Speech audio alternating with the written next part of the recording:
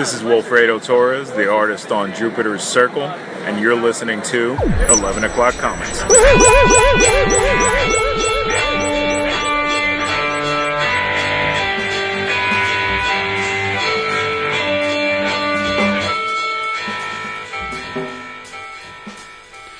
You have been waiting for this episode for 12 years.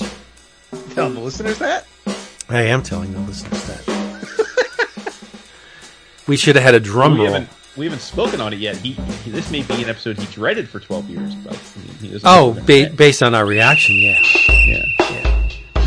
But unlike next week, I'm just going to blank all that shit out. No, you're gonna throw names at us. You guys for that. See, that's what I'm saying. So he still has say about this. That's like I don't hold a grudge like you do, but in that case, I hold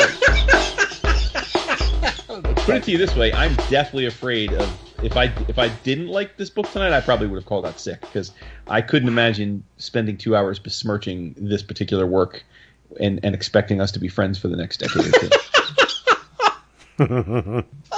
He holds this shit in high esteem. What the hell? What the fuck? Yeah, no. You don't have to love it. You should appreciate it though. Well, and we'll get into it. It's like people who want to talk shit about the Beatles or Rolling Stones. It's like you may not like the music, but at least understand why it's important or so many people. Yeah, I think the craft is unassailable. It may not be. That's the thing. Right. It may not be plugged into your main line, the main vein of what you enjoy, but you cannot disparage the work at all. I think it's. Well, we'll get into it. This is burying the lead. Why am I doing this? Because this. It is, right, not a spell. This is 11 O'Clock Comics. He didn't even bounce it back. I love it when you hit it back.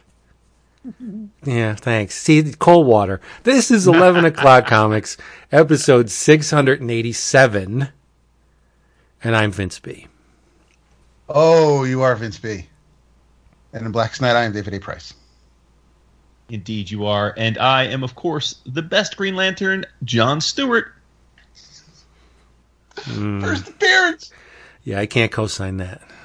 I Racist. can't. I know. Oh, of course, that's what it is. No, you're not John Stewart. You're Jason Wood. Everybody on this, our monthly investigation of a single work. Yep, it's the book of the month episode. This time around, focusing on Green Lantern, Green Arrow. We're going to call it what it is because we have different copies among all of us here.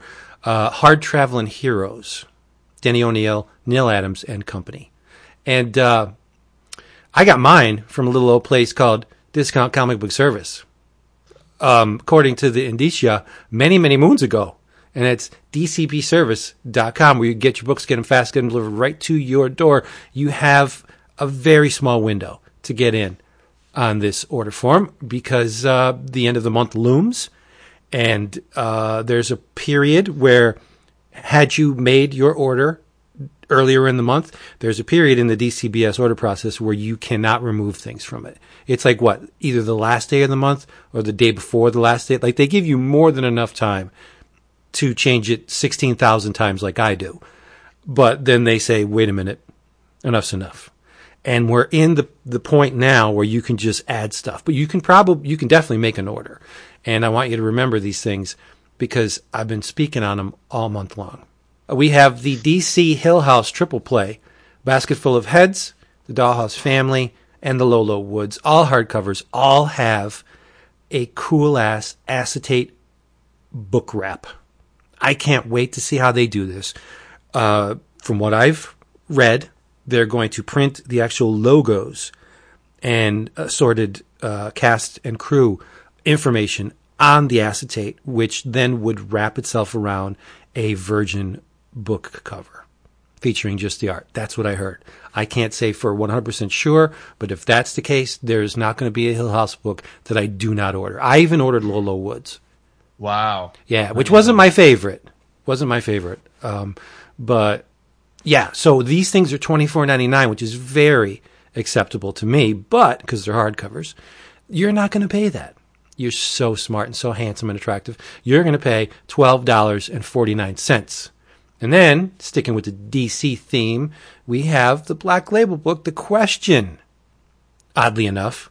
The Deaths of Vic Sage hardcover. Jeff Lemire, Dennis Cowan, Bill Sienkiewicz, all heavy hitters. $29.99 for this collection, which scoops up the 4 issues of the Black Label series. But you're not going to pay that. David, what are they going to pay? Thinking maybe. Wait, you said it was how much? $29.99. Oh, I'm thinking at least $14.99. At least it is the price. The most. Yeah, $14.99. And last, but in my heart, first, we have Steve Gerber, Mary Skrenes, Brian Hurt, Steve Bird, Hard Time, the complete series trade paperback. You're going to get 12 issues of the original Hard Time and 7 issues of season 2, all under one cover. $39.99 cover price.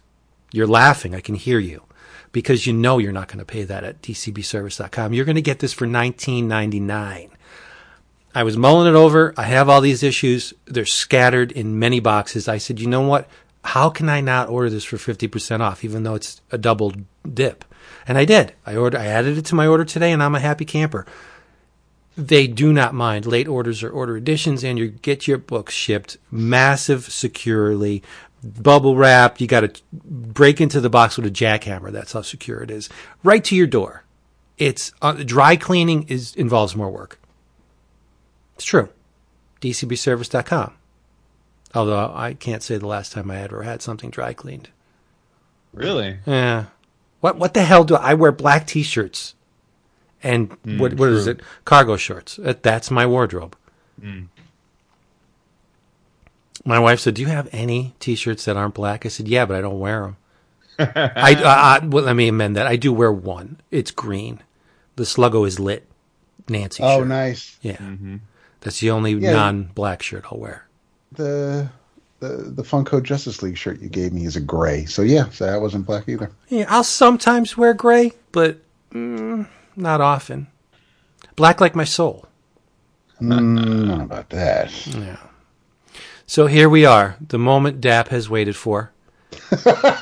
We're just going to lean back, hand it over to him. He's going to run with it, and in about 2.5, 3 hours, we'll be back to give our impression. Pop back in. You're adorable. Yeah. So adorable. Yeah. I imagine this is what Ian felt like last month with the Judge Dredd book. You think? Although he is a fan of Green Lantern, so maybe this is probably the best 2 months of his 2020, maybe, aside from working from home. But yeah, we're going to treat this like a regular book in a month. So we'll let Jason take it away. Well, yeah, as I always ask, what was your first experience with this? And I'll start off. No surprise to either of you. This is the first time I'm reading this. I'm glad it was finally chosen. I know it's something that's near and dear to Dap's heart. And but beyond that, it's got a huge. It's one of those seminal DC works, right? Like yes. it's you can't mention Denny O'Neil or Neil Adams without this coming up in conversation. And but I read it this week. It was the first time.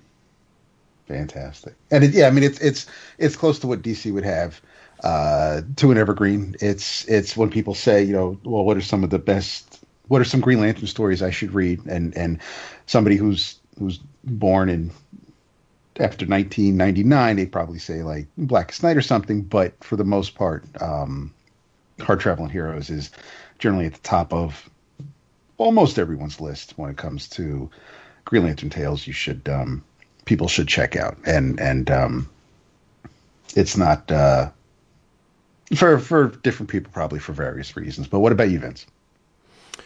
Well, in 1970, I was 5. So I was on the cusp of my introduction to comics. I think I was 6 or 7. So obviously I did not read this as it was coming out. I did investigate it in the 80s, early 80s. But I will be totally honest. I did not have the mindset to read these in the early 80s. I got maybe to issue 78, and I was like, no.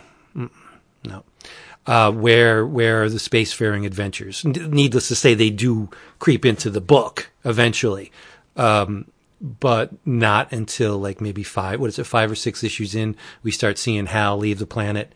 at least on an adventure. Like, he does leave the planet in 76, but it's part of the story that is Earth-based.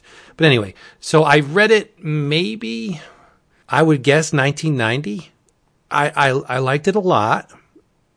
But again, that was Heart of Stone, Vince. So I appreciated what it was, but I didn't think I would ever read it again.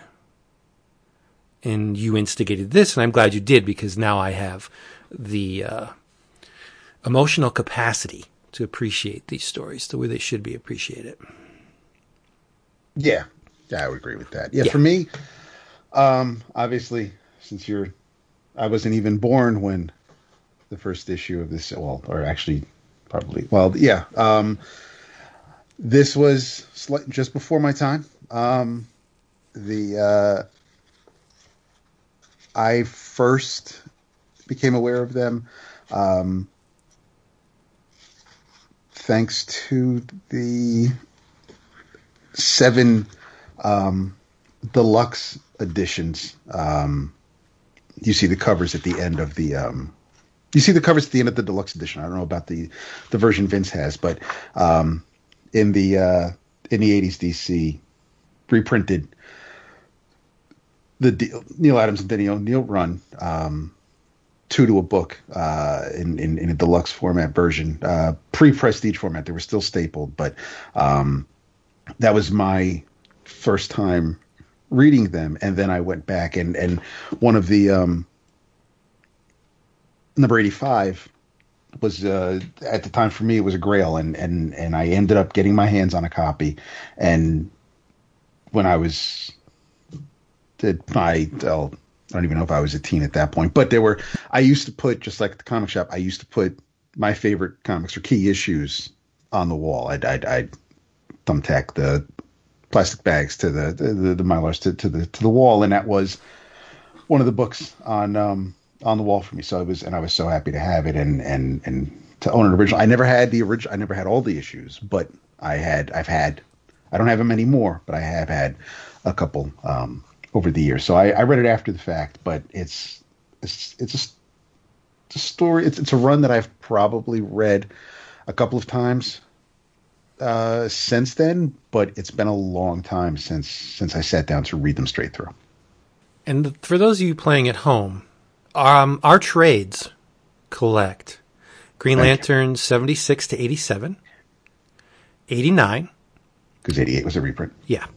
The Flash 217 to 219, 226, and then the aforementioned Green Lantern, Green Arrow reprint series 1 to 7.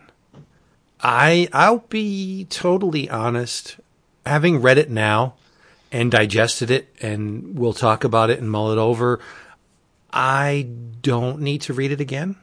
Not because it's lacking, but right. and I understand the need for stories like this, especially in a tumultuous time like when the summer of love was fading and we all realized that peace and love wasn't going to save the day. The 70s revealed the worm and that delicious apple, right? Things started to get dark. You needed to investigate these themes.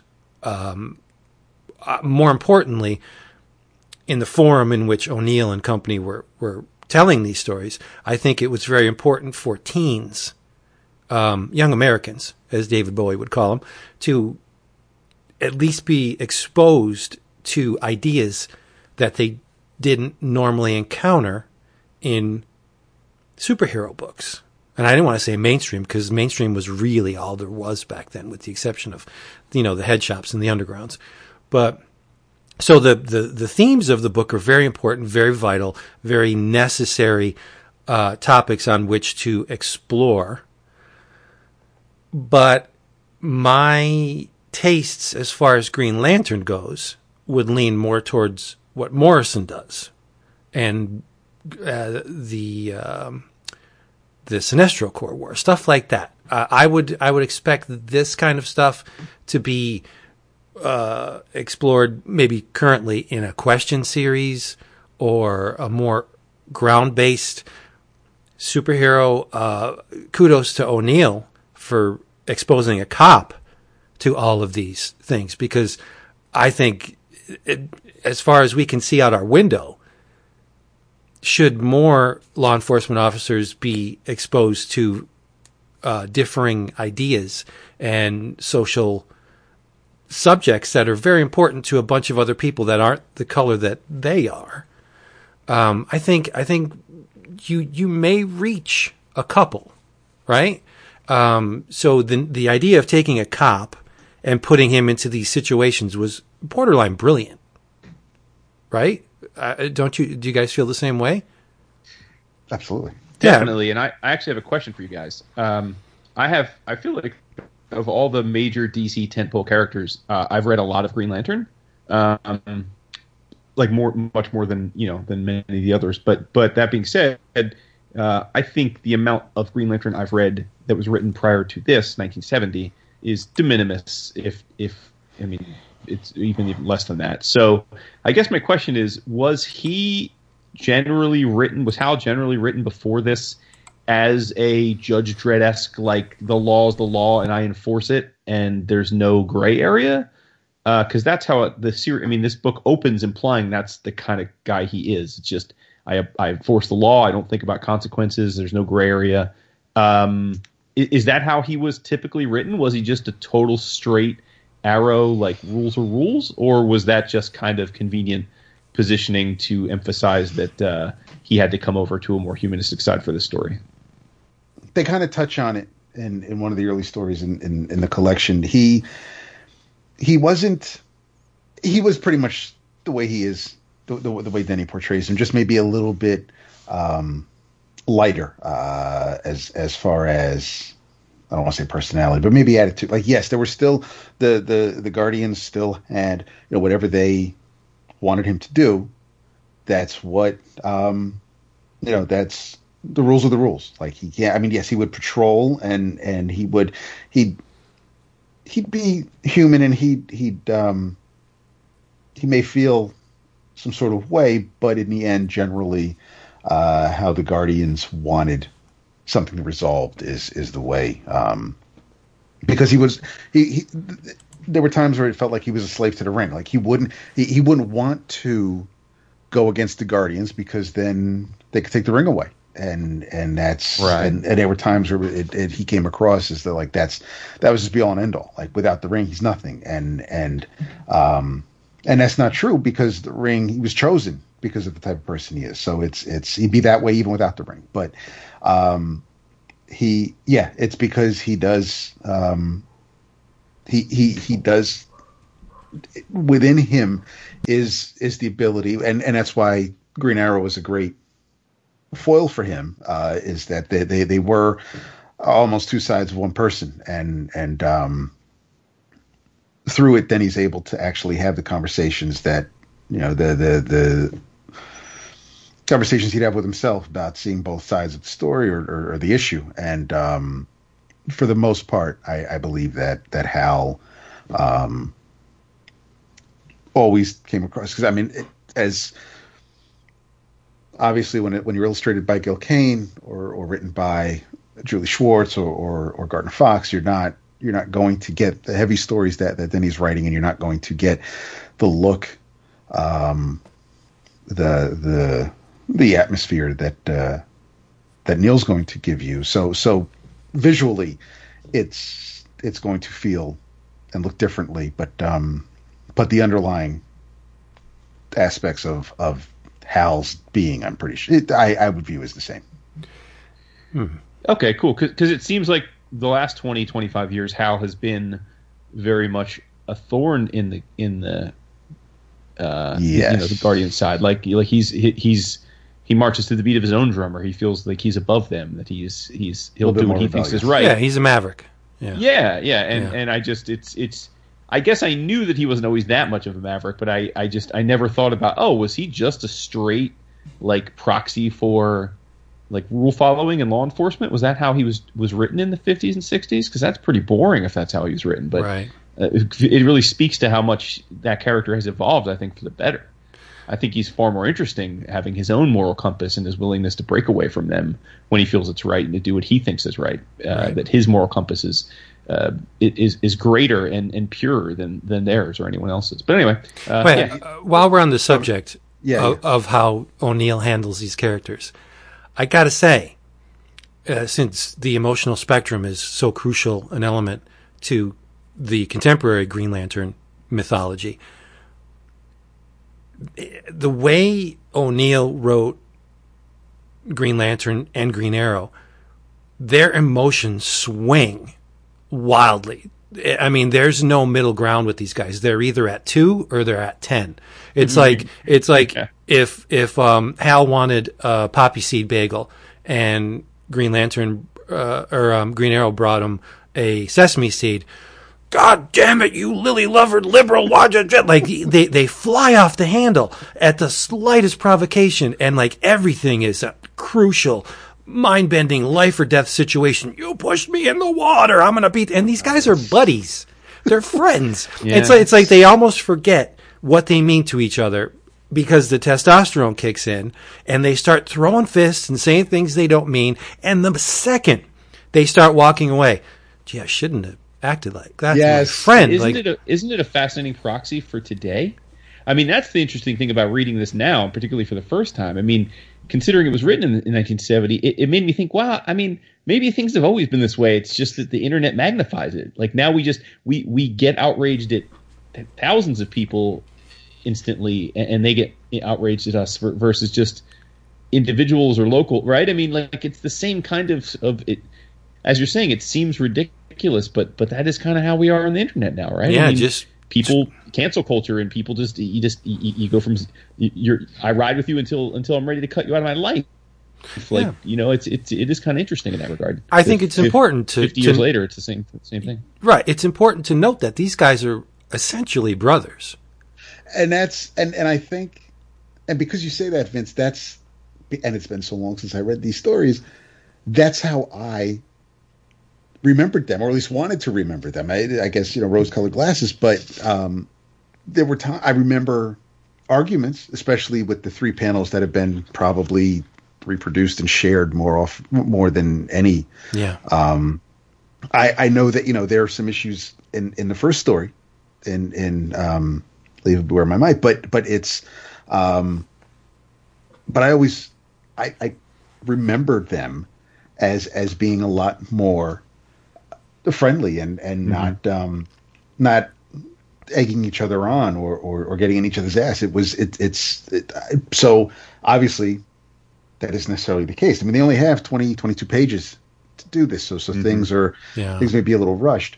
But yes, as you pointed out with the whole flying off the handle very easily, that my wife would think that would explain a lot, providing how much I consider these issues so important to me. I'm guessing something in here may have stuck with me and maybe kind of helped form my personality. But I almost get the impression that were they not so close, the point in the argument where they break away from each other, and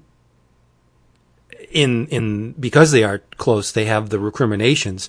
If they weren't so close, I'm guessing that they would just keep walking. Well, we kind of get that when Hal takes care of some businessman or Ollie finishes with some punks, and they just walk away, and it's like, yeah, they got what they deserved, and that's the end of it. But like you're pointing out, yes, because they do have affection for one another, there is that pang of guilt. There's that, maybe I shouldn't have said that, or I should have listened to him, or I could have listened, basically. Yeah, I think this is a duo that never should have been separated. I find Ollie very interesting on his own. Hal, not so much. No.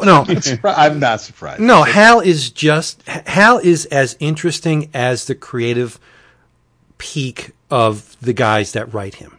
Mm-hmm. So, sure, he's interesting when Morrison writes him, because Morrison is a creative, extremely creative man who finds angles that the majority of writers wouldn't see, or wouldn't at least examine or try and flesh out more. Whereas if you get like a mundane writer, Hal's going to be boring, right? But Ollie, to me, has always been more interesting because he's the freedom fighter and he's the activist and the anti-authoritarian, right? That is infinitely more interesting to me than a space cop. Mm-hmm. But it's when you put these two guys together that and kudos again to Denny O'Neil for realizing that they complement each other so well. You put Green Lantern and Green Arrow together and there's magic because they play off each other so well. And I would love to see a continuation of that today. Like Morrison did use Ollie, I know, but I would love to see an ongoing Green Lantern, Green Arrow book. Right. Yeah. I was going to. No, I was just going to say that I agree with the angle you guys are taking here, which is that my perception of this was always that it was almost like a big buddy cop road trip. Where they're kind of drinking brews and going through the world, seeing it all, and then occasionally busting up some social injustice. I mean, it's called Hard Traveling Heroes. Yeah, and they are in a car together and stuff. But at the end of the day, I agree. Like, there's very little, other than you're just supposed to know it. There's very little that reminds you that they're actually bros. Like, there's not a lot of broing out. They're not stopping at random pawn stores and making YouTube videos for their patrons. You know what I'm saying? I mean, they're at a loss there because they could have scored a lot of good books for a little bit of money. But and the other thing is you know they're brothers for life though, because you call me a Nazi once, I get past it. You call me Nazi like 10 times, we got issues. Like if we're not like brothers. And Ollie was very apt to just any time Hal said something, whatever Nazi, that's what Hitler said. And it's like, all right, dude, like, relax, okay? Like, yeah. I mean, but for all of Ollie's activism, he has an inherent laziness in the way he deals with adversity. If you are, because he's a rich entitled kid, his idealism is born out of ideology. It's not born out of life. He didn't grow up. He didn't suffer those things, those injustices. He's I guess. Well, back then he didn't. Now they've retconned a lot of his. No, right, yeah. Right. But I mean, yeah. So it's like. It's like the Goldman Sachs partner who becomes a super liberal guy after the fact. Right. And again, in contemporary society, it's like the Trumpers throwing the libtard around. And they use it all. And we do it too. We say Trumpers. So it's problematic to both sides. But Ollie just, in the heat of the moment, that's his go-to. Yeah. You are not socially liberal, therefore you must be a Nazi. Mm-hmm. Right? Just like it's true. We call everybody fascist now, so I guess sure.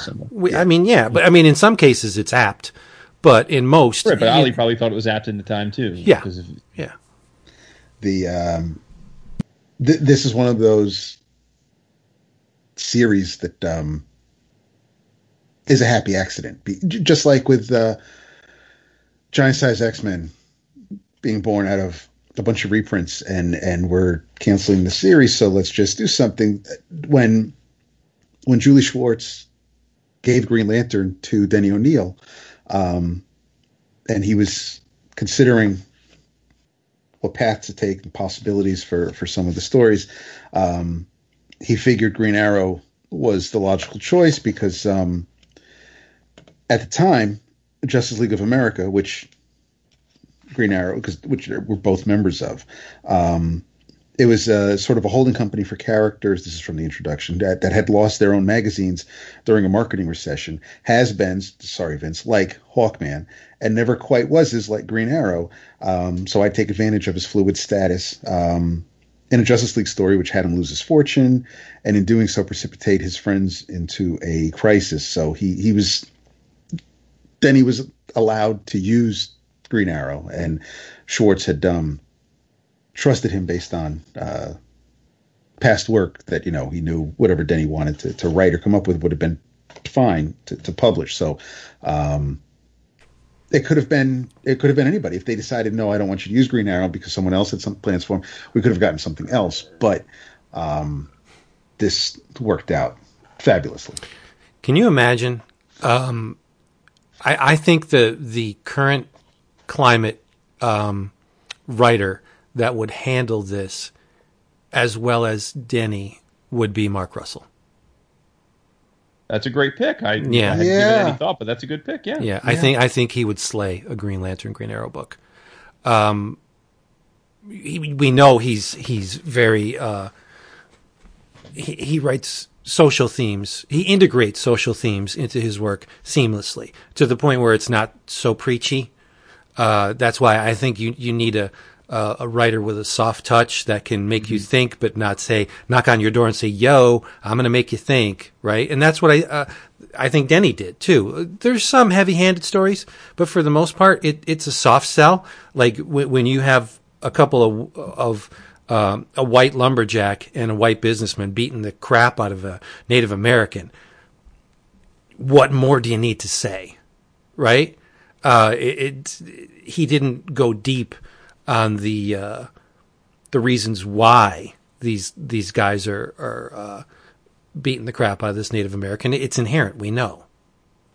He said what he needed to say, and he didn't beat that dead horse. It's not a dead horse, but he didn't beat that drum over and over and over and over. You know, where like that would be the approach of a less controlling or a more controlling writer, where they'd like to just keep hammering that point because that's the theme. We have to hammer the theme home. Not necessarily. You can plant that seed and let the reader run with it, and that's what Denny did, I think, and that's what Mark Russell does. That's a great point. Yeah. Yep. And I didn't realize it the last time I read it, but the story catapults out of the Guardian's desire to investigate this thing called humanity. They send Hal and in tow Ollie, but they position a Guardian with them to experience the ups and downs of being human. And in the past, I just thought, okay, they got to tag along. You know, he's observing. But the trip was not made in the service of the Guardian. It may that would be the cover story for Hal and Ollie, but I think they made this trip for themselves. And this read through, I see it's more them trying to find America than it is to show America to the Guardian. Like that's just a bonus, but I really think that these two guys were struggling. It's in the first chapter. They're struggling with their position, Hal more than Ollie, and they needed to work it out. They needed to go on a vision quest, and the Guardian was just the excuse to do it. Mm-hmm. Yeah. Yeah, I was going to say the same thing. I thought that the thing that struck me as the oddest from a structural standpoint was the inclusion of the Guardian, because to me it seemed redundant. Because to your point, Vince, I took it as the book starts with Hal basically always saying, "Dude, wake up! Like it's not black and white. Like you're on the wrong side of this. You're on the wrong side of a lot of things because you don't think about it beyond just the rule." And it seemed to me like this was about really Ollie getting Hal to understand that the world is nuanced and complex, and so having the Guardian there, who is even in more concrete because he's literally an alien perspective of it too, it just seemed a bit redundant to me. It almost took away from the fact that this was Hal's journey to become more woke, you know. And I wonder if that's one of the reasons they kind of abandoned the Guardian partway through and thought, okay, well, we're done with that now. It's just going to be about Ollie and Hal. Yeah, could be. So. Could be. Yeah.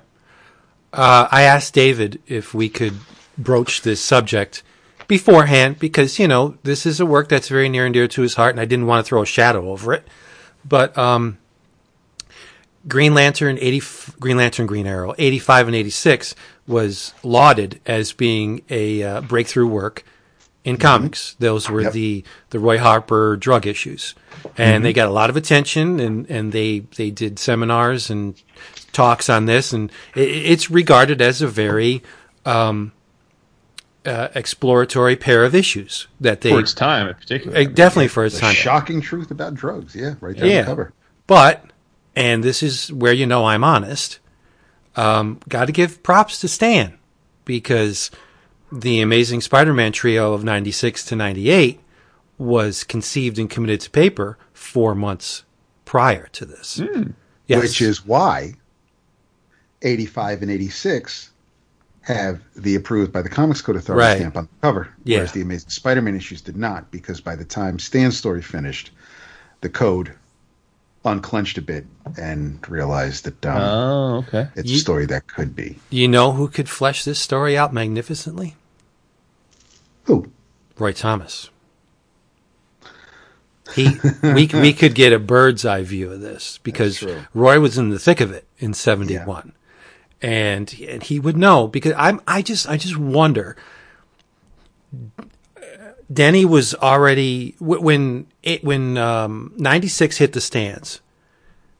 Denny was, already probably the first 2 issues of GLGA were published, right? Mm-hmm. And he was working on it. I wonder if he saw what Stan did, and because he was probably scrambling to come up with socially relevant themes to insert into the series.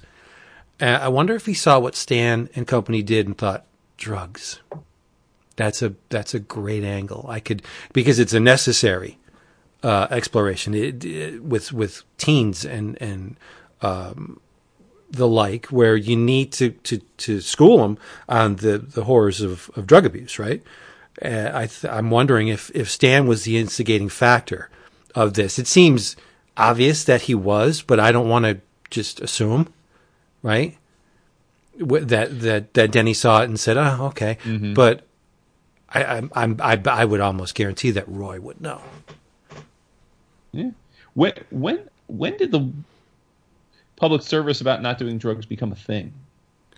Oh, because it was always a thing for me growing up. For me, well, I was in 74, thanks to Nancy Reagan, yeah, exactly. But I mean, because this was again 1970, so I know it couldn't, at least in the public domain, it wasn't very common, because that's why the Harper issues are, well, and I guess the ASM issues, but are lauded for what they are, which is because you didn't see this kind of thing dealt with overtly before. Or at least not very often. So yeah, I can remember anti-drugs in comics not integrated into the stories. They were little spots. Maybe like say no to reefer and that kind of thing. Yeah, like on the ad pages, or and David, you brought it up before, that classic spread where the black man puts his hand on Hal. And we've seen that reproduced a million times. Mm-hmm. How fortuitous was it that part of the story appeared on a half page with the ad? I would hazard to guess that if those panels were integrated into a full page, they would never have been as reproduced as widely as they had. Interesting. It was almost, it's like they almost made the decision for them, because it was very easy to just crop out the ad and just run with what was already there. But no, I mean, it's a worthy reproduction, because that is one of the greatest sequences, I think, in Bronze Age comics, right? But where was I going? Oh, you would see the hey, kids, don't do drugs, or, Right. But the first time I really saw an ad on television for no drugs was, I'm guessing, the old Frying Pan. This is your brain. Really? Yeah, so that's like what? Before I learned it from watching you? That's what, 85? The Frying Pan ad? It's 80s, I know that. But I don't know where it falls in the decade. I'm thinking smack dab in the middle. And the Nancy Reagan stuff, right? Which would have been... Yeah, that was all, exactly, because that was like Saturday morning cartoon stuff. Yeah. Right, and because I mean, that I'm sure because of her, that being her call to arms, that was that's why you got all the ads. That's why you got the Teen Titans Keebler drug issues with the Protector, and there were in the 80s, everybody was like, we should talk about this, but. Because I remember the after school specials too, and that was of course. So and again, I mean that's post 69, 70, 71. So, yeah, I think it was, I'm sure people, it was one of those things where I think you wouldn't expect to see it in comic books. It all depends on where it's like, you may, it's like the Different Strokes with the Dudley pedophile. Yeah. So it's like, he knows his name. Well, yeah, it's a redhead kid. It was his friend Dudley. It's no, Dudley wasn't. It wasn't. No, Dudley was his black friend, his best friend. The redheaded kid was Sam, who becomes his adopted stepbrother. That's right, his stepbrother. Yeah, I'm sorry. Come on, bruh. I'm sorry. A freak. You're just a flying freak. You remember those names. That's crazy. Oh, well, dude, Different Strokes was one of my shows, man. Yeah, I mean, yeah. All those shows were my jams. I watched them 1,000 times each. I got to be totally honest. A lot of the comics I was reading in the late 70s were like, take as many drugs as you possibly can. Sure. Yeah.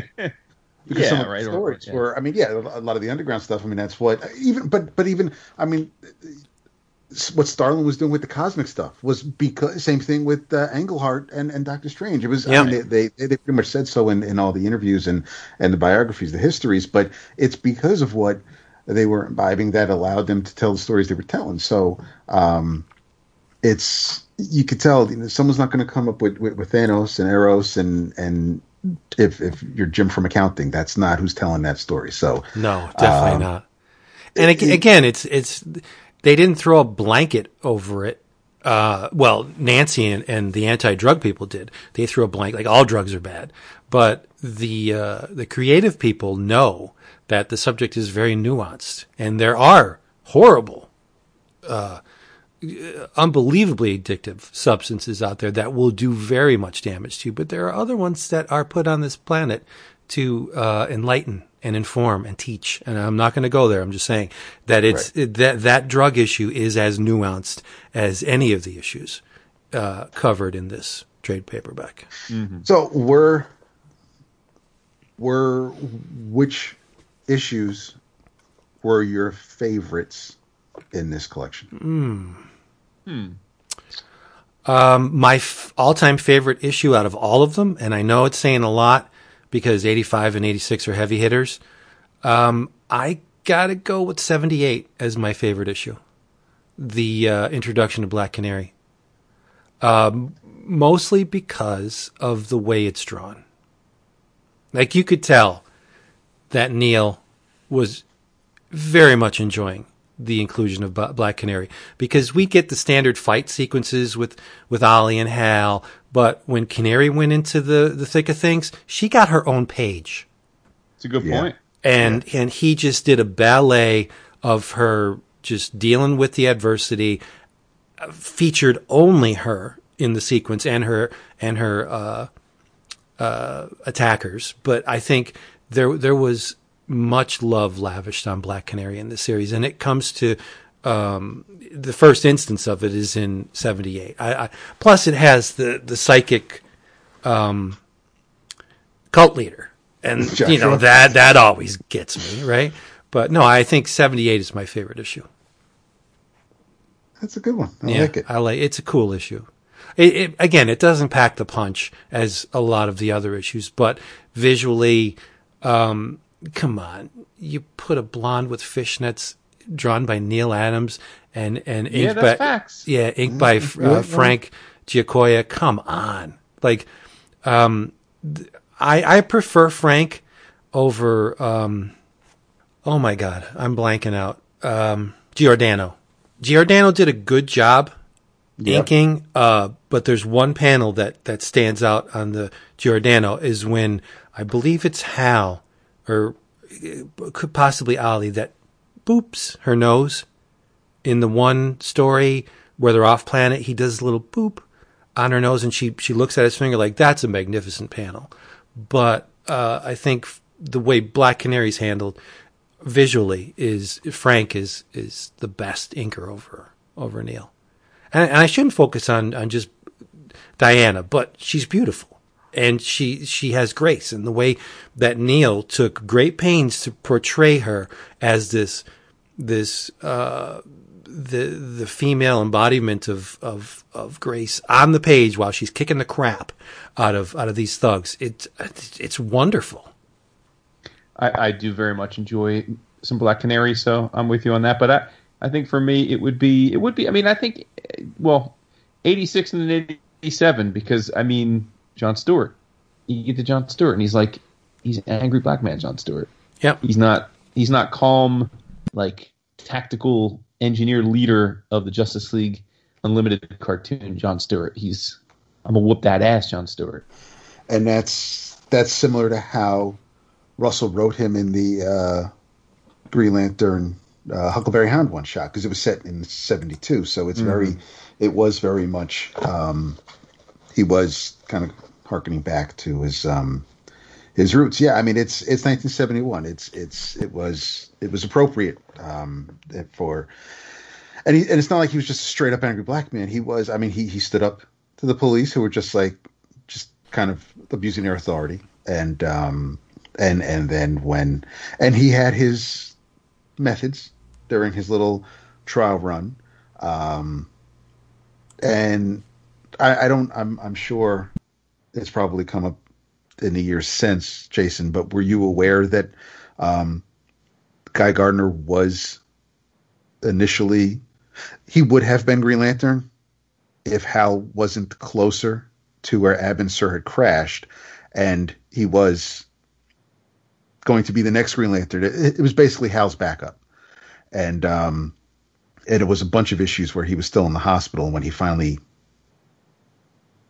comes out years later. But so yeah, so I mean that whole purpose of that issue was, I mean, aside from the introduction of Jon Stewart, was I appreciated the reminder that hey, Guy Gardner exists. He's here, and obviously, and it was before we got the attitude that we're used to with Guy. But I mean, Guy Gardner's become, for better or for worse, a caricature, right? Almost pure. Don't get carried away. I mean, well, and I say that having not read even half of Guy Gardner's stories, but every time I've seen him, he's just a bro, like, hey, you jabroni, like he's not, I don't know. Yeah, but look what they did with Ice. Look how they melted that heart of. I mean, I think that again, there are some characters that just were made to be put together, and I think Guy and Ice is just a great pairing because she calmed the beast. And Jason hasn't gotten to that because he hasn't read that omnibus yet. That's true. He hasn't gotten hot and heavy into their relationship. I mean, I did know that they had a thing, but You haven't read the Bwahaha? Dude, no, he's reading it in the omnibus. He just read the first omnibus. Yeah. Holy. We just talked about that. Yeah. Oh, okay. I appreciate the reason for your issue, Vince, with Black Canary, especially, and we get a nice little retcon of her origin. It's nowhere near the best issue. She looks great as a brunette too, by the way. Of course, absolutely, yeah, right? The wig, sure. And I got to give props to Grell. He did good things with brunette Canary too. But I guess I should couch my pick of that issue as I admit it's not the best issue. Story wise, it's not. But visually, I think what Neil does with I'm superficial in some respects, right? And what he does with her is great. Because there's one issue that's inked by Bernie Wrightson. Yeah, there is. I mean, and that's another one where the story is kind of a whiff because, I mean, okay, great, it's a plastic city, and I mean, but Carol looks fantastic. There are, over the years, there have been, I vividly think of this run because there are just images burned into my brain when Hal is carrying Carol away. And his mask is on the ground, left in the rain, or he in that same issue he's plopping down. Ollie's tightening the bowstring, and then Hal plops down on the couch. And these are things where I'm just like, I shake my head when Hal says things. It's like, you can when he talks when Ollie wants to bring up rock and roll and listen to some music, and Hal's like, yeah, you listen to your sounds, I'll listen to mine. You still can't beat Dixieland. I'm like, what the fuck, bro? Right? Can your ass be any tighter? Yeah. Just the fuck. But I just there are. Yes, this is we know my favorite DC character that isn't Superman is going to be Green Lantern. It always has been, partly because of this. This is right after Gil Kane was drawing the character. Neil Adams does a phenomenal job of drawing both characters. This is pretty much the version of Green Arrow. Neil redesigned Green Arrow. Before this, he didn't have the beard. He had it was the all green outfit with the red. And this was shortly after he had redesigned Green Arrow, so he got to really run with it here. Phil Hester did great stuff on that run, started by Kevin Smith, but this is the Green Arrow that I think about. This was part of what made this run so special to me, was because it was so short. I didn't remember that there was never really much closure involved. It's not like this wasn't someone writing, I'm going to tell. This wasn't Tom doing the Vision or Omega Men, where it's like this is beginning, middle, and arc where there's it's just supposed to be. They were going to go with it as long as they did. The series was canceled, which is why we got an ending. But Julia Schwartz wanted to at least let Denny and Neil kind of finish their tale, and that's why we got those backup stories from the Flash. But even then, it's like there were still ideas that were kind of that they didn't get to follow through with, like I'm going to run for mayor, and that then didn't get to work with, or as a team they didn't get to. It was just they threw things out there, or whatever happened. There were some things in these stories that any other writer, especially today, they would have just drawn out over multiple issues. It's like we had the issue where the Guardian goes to get judged, and then the next issue he's back on Oa, and they're all like, no, this isn't, he didn't interfere. And it's like anybody else might wonder, anybody who kind of scrutinizes stories and needs their handheld or really wants to understand how they went from A to B, they might want to know how they get from there to here and what happened. I mean, Hal and Ollie were walking away from him and they waved, and now we're back. But these are just, it's like you trust the creators to tell the stories they want to tell from issue to issue. And for the most part, except for 85 and 86, they're all done at once. They're all, well, except for the last, the three main stories from the Flash. But this is a creative team that works extremely well together, because one of the other options for the running for this month was stories involving Ra's al Ghul and Talia, and that's Neil and Denny work together. But there's one panel where when Ollie's ready to pack it in, and he crashes the aeroplane, and he which sounds not all that, doesn't sound all that great when you say it out loud. It's just different in your head. But he crashes the plane, and the panel is just Neil showing you Ollie unfastening the parachute and walking away. But then he's like, below on the heather carpeted slope, the air is cool. Like, then he sets the scene. Yeah, you see, he's not just telling, it's not a Claremont book where he's just telling you what you're already seeing in the panel. He's actually painting a picture, putting you in where I really, really do like Denny's writing. I mean, and it's apparent in the question also where we know that, but this is really a team that probably, and that's something else he points out in the introduction, where things were getting tense towards the end of this run as they were nearing what was going to be the end of their run. And apparently they saw very little. They saw eye to eye in very few things in life. And I guess some of the best work comes from people who tend to butt heads or don't opposites attract. But I'm just very thankful that they were able to work together and produce something like this, because it is very near and dear to me. But it is a work that I think people, you have to recognize when this was made. And someone reading this now, I mean, granted, the way the world is now, this feels very fitting and maybe timely, but the language, the lingo, the dress, some of it may hurt your ears said aloud, but it's still people throw masterclass around a lot, but it's something that I think it is one of those works that I think if you're a fan of the medium, it is definitely something you should consume.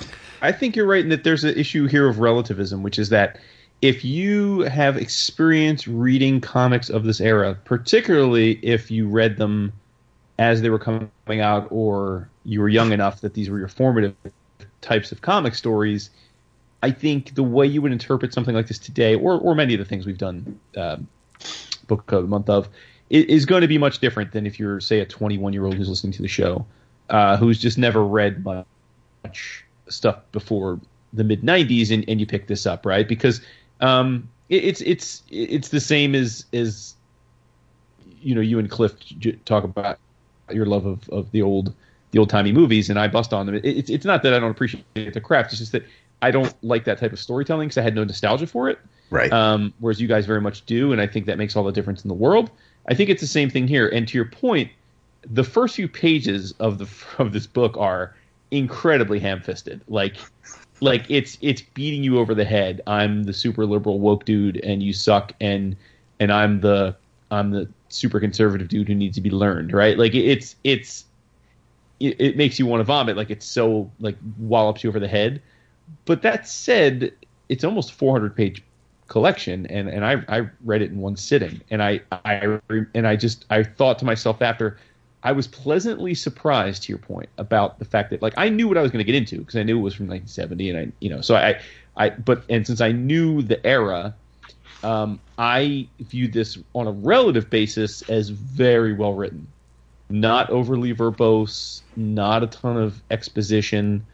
Definitely different in terms of doesn't sound like they're often having real conversations that people would have today, like, say like what a modern comic would read like, but it was okay because for when it came out, I thought it was really, really well done, like from a dialogue perspective. And again, I think it's easier to come to that conclusion having read lots of other stuff from this era, right? If to your point, Dap, if you've grown up in the last 15 years reading comics, this is probably going to seem to you like picking up a Claremont X-Men book is going to seem to you.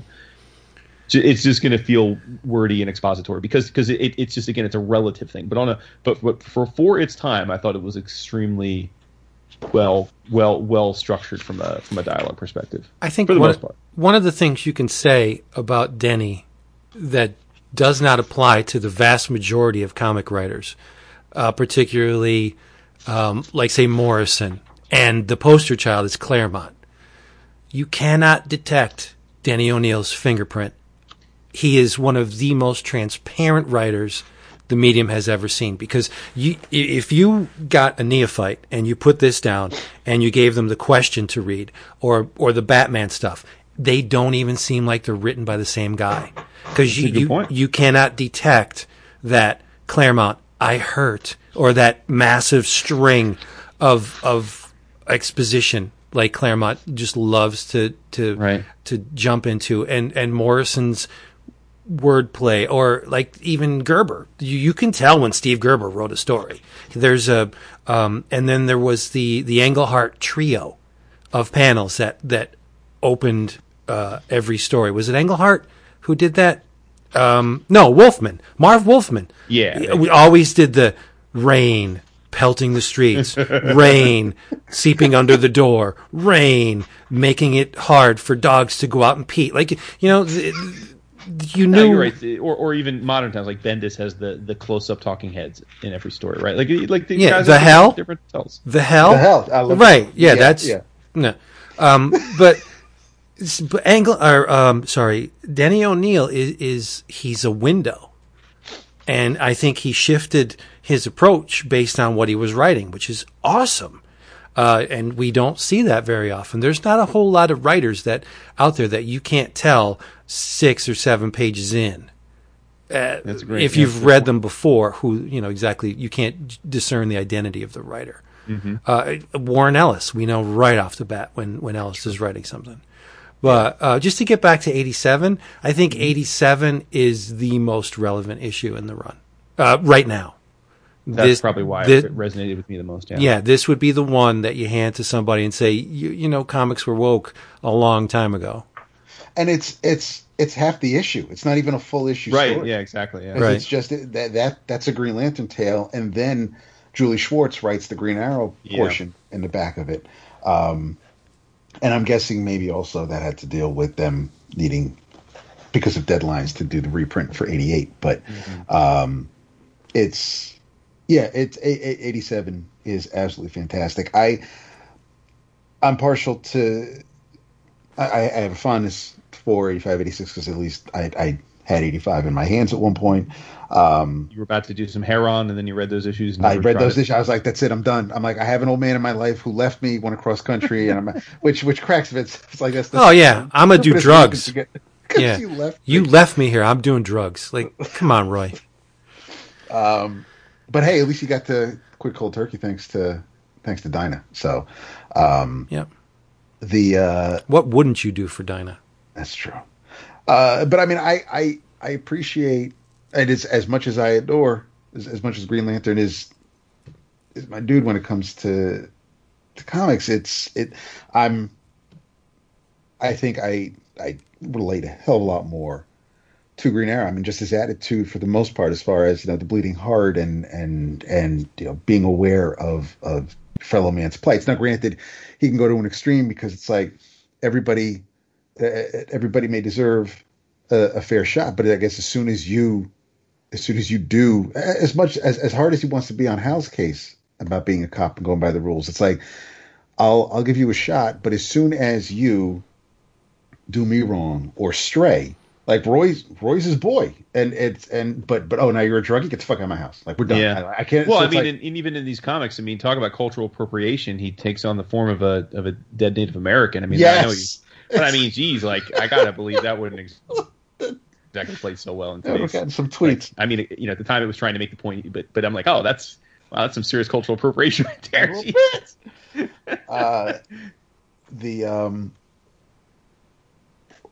Aside from and this is one of those things where I knew the word for some, and it's just I was so dumb when I was younger. I don't know why. I don't know why the hell I thought when I saw the cover for 85. I know what the word means, but Green Arrow says my ward Speedy is a junkie. When I see my ward, even though I would watch the Batman TV show, and I know that that's what Dick Grayson is to Bruce Wayne, for whatever reason, I thought Green Arrow kind of had like an accent, and that was his way of saying my word. And wow. For the longest time, I couldn't shake it. It's like when I watch Star Wars, I keep wanting to call it Tatooine instead of Tatooine. And I don't know what it is. It got stuck in my head at one point, and I just can't shake it. So I don't. Magneto. Kind of, sort of, yeah. It's not even nearly the same thing. But all right, so we've obviously talked about the collection without going into any sort of, because again, these are mostly done in one story, so it's not like there isn't. Mm-hmm. Go ahead. No, I was going to say, just before we turn the conversation away from the conceptual, I just, getting back to our bonus app earlier in the week, I just thinking about that group that showed unnamed, but like they're very apt to make these YouTube videos and whatnot and talk about how the industry is being ruined by these SJWs, these social justice warriors, you know, and their straw man argument, right? Like the reason they say they're not malicious or a hate group is that, you know, their contention is purely that we love comics so much and it's all this forced liberalism that the fandoms don't really want. It's just changing the core of what made these characters great. Like, that's their standing talking point of it's not about bigotry. It's about the fact that they really very much just like the way these characters were. And I'm thinking, this book is 50 years old. It's 50 fucking years old. This book, it came out before Dap and I were born, and Vince was a toddler. I mean, and I understand the book wasn't a big seller, and maybe it was hated. I don't know. Maybe you guys know. Like, maybe this book, when it was on the stands, most people would be like, "I'm not reading that fucking book. Like, that's ridiculous." And if that's the case, okay. But I was thinking, like, wow. I mean, this is just one of a trillion examples we could give about how comics have always had an underpinning of social awareness. Yeah. And and it's hard to read this and think like, man, like I don't like this group claims to be these people our age, these old school comic fans. I'm like, if you really are that, like, how could you have read comics all this time and not come away with those messages? Like, I've always felt like it's hard to be an incredibly closed off or conservative person and be a hardcore comic fan, because that's not what comics are generally about. Right. So I think the argument's a load of hooey, because to your point, if you go and you scan the entire breadth of the creative lives of these characters, Peter Parker is the biggest liberal in the Marvel Universe. Captain America is a Democrat. There's no way that Captain America is a Republican. Yes, he's a soldier and he does what needs to be done, but Cap is a Democrat. Okay, Tony's a Republican. We know that, right? But I mean, look at just the slant that all these characters have. Ollie, liberal, right? What about Batman? A big debate about what he would be. Yeah, but I'm pretty sure the way he goes by his rules. I just think he's apolitical, man. I would say that. I would say that. Yeah. I think he thinks he's above that fray and just it's all nonsense. I would think Superman would be above it. I think Superman's a Democrat. Oh, I in my heart of hearts, I truly believe for what he stands for. I absolutely think he's a Democrat, or at least what a Democrat is today. Right. He feels what it means to be disenfranchised because he is an alien himself. He's an outcast himself. Well, this shouldn't be a Superman discussion, but for everything he's done for the planet and the godlike status, the population has placed him at, he's never going to be accepted as a human being because he's not. So no, but just this is an offshoot. But I love the way we can go down. Howard the Duck, definitely a Democrat, right? Oh sure, yeah. Oh yeah. But it's neat to uncover these who to try and spoon out the identity of the core of these characters. But to say that social diversity is not what readers want is insane. It's woven into the fabric of comics from day one, because the people that created them were disenfranchised people, Jews. That's the thing, right? I mean, and yes, you're right that, and we've made this point many times that the vast majority of these characters were created by Jewish men in New York, but beyond that, I mean, I feel like even when we were coming up, I mean, there was comics today. And I mean comics with the big C, like comics culture, is so different than when we were coming up. When we were coming up, I mean, while I don't think any of us were ever embarrassed about being comics nerds, and we were very much open, like individually we're open about it to people that we knew, it was still like people looked at you funny, like it was still like generally speaking, the comic fans that were the hardcore fans at the time we were coming up and went to the store all the time and had tons of back issues. I mean, we were, and again, I'm generalizing, but for the most part, as a collective, we were not like type A most popular kids in school, right? I mean, true. there was a component to being a comic fan, and I don't know, I've never really thought too hard, and never gone on the couch about this, but like it was I think many of us had similar upbringings in that we maybe were a little bit shy or a little left of center, or we didn't feel like we fit in it perfectly, and it was a way to find community and escape. And again, I realize I'm generalizing here. I mean, there were millions of people that read comics when we were kids, but I'm saying, like, I just feel like the whole culture until the movies and stuff happened were always very much niche and a bit obtuse. So it's just funny to me. I don't like it was never the cool thing to be a comics fanatic, right? But I mean, look at them. None of us did it to be cool. Like that was, I guess that's the point I'm trying to make. Not a person our age got to be the passionate fans that we and all of our listeners are now because it was cool to do, right? No. Like maybe once you get into the 90s and you get the boom, maybe then it was kind of like a cool thing. Kids did it because it was cool. And then nowadays, I mean, it's pretty much odd if you don't like superheroes in some fashion or form. But when we were kids, man, it was not like the thing you did to be cool. you had to be pretty self-confident to acknowledge to your friends, much less, significant others you're interested in, that you were into comics, right? Yeah, but you know what? I'm getting on. I'll go on a tangent, but to what you just said about the 90s, comics became more cool. The Outsiders' approach to comics in the 90s was based on monetary value.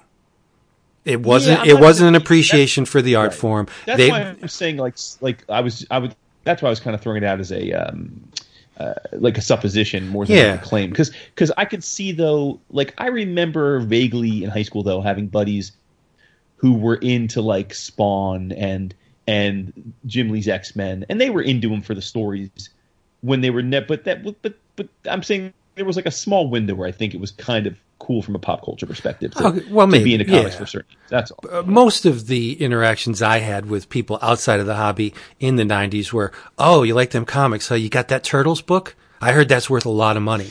Yeah. And stuff like that. Like they would attach or their interest in it stemmed from the fact that this thing that they considered disposable and for nerds was now going for a couple $100 because they saw it on TV somewhere. Looks when I had people like, oh, and I'd be like, yeah, I'm super into comic books, and they'd look at me like, oh, okay, and they wouldn't know what to do with it. Like, they wouldn't even know. Like, there was no follow question because they were like, I don't know what I have no idea where to go with this. Like, other than duly noted. Okay, you're breaking up just a tad, but to get back to another thing that you said about it wasn't the jocks and that type, the socially upwardly mobile kids in school. It's because of the foundation on which comics are based. It's a visual art form, right? So to be attracted to it, you have to have, at least somewhere in the back of your brain, an appreciation for art. Where to go see a movie, like the majority of the people did back then, or to watch a television show, it doesn't click that what you're seeing is art because it's just moving pictures. Mm-hmm. But comics are drawn by hand. They're produced on paper. The art is fundamental to what they are. You can't take the art away from comics because then you'll have nothing. Right. And how many kids in school groaned through art class? They had no conception of why they were doing this. They had no desire to express themselves on paper or whatever medium. They wanted to play sports. They wanted to hang with their friends and get girls. And whatever women want to do back then. But what I'm saying is, did you see Happy Days last night? Yeah, that was awesome.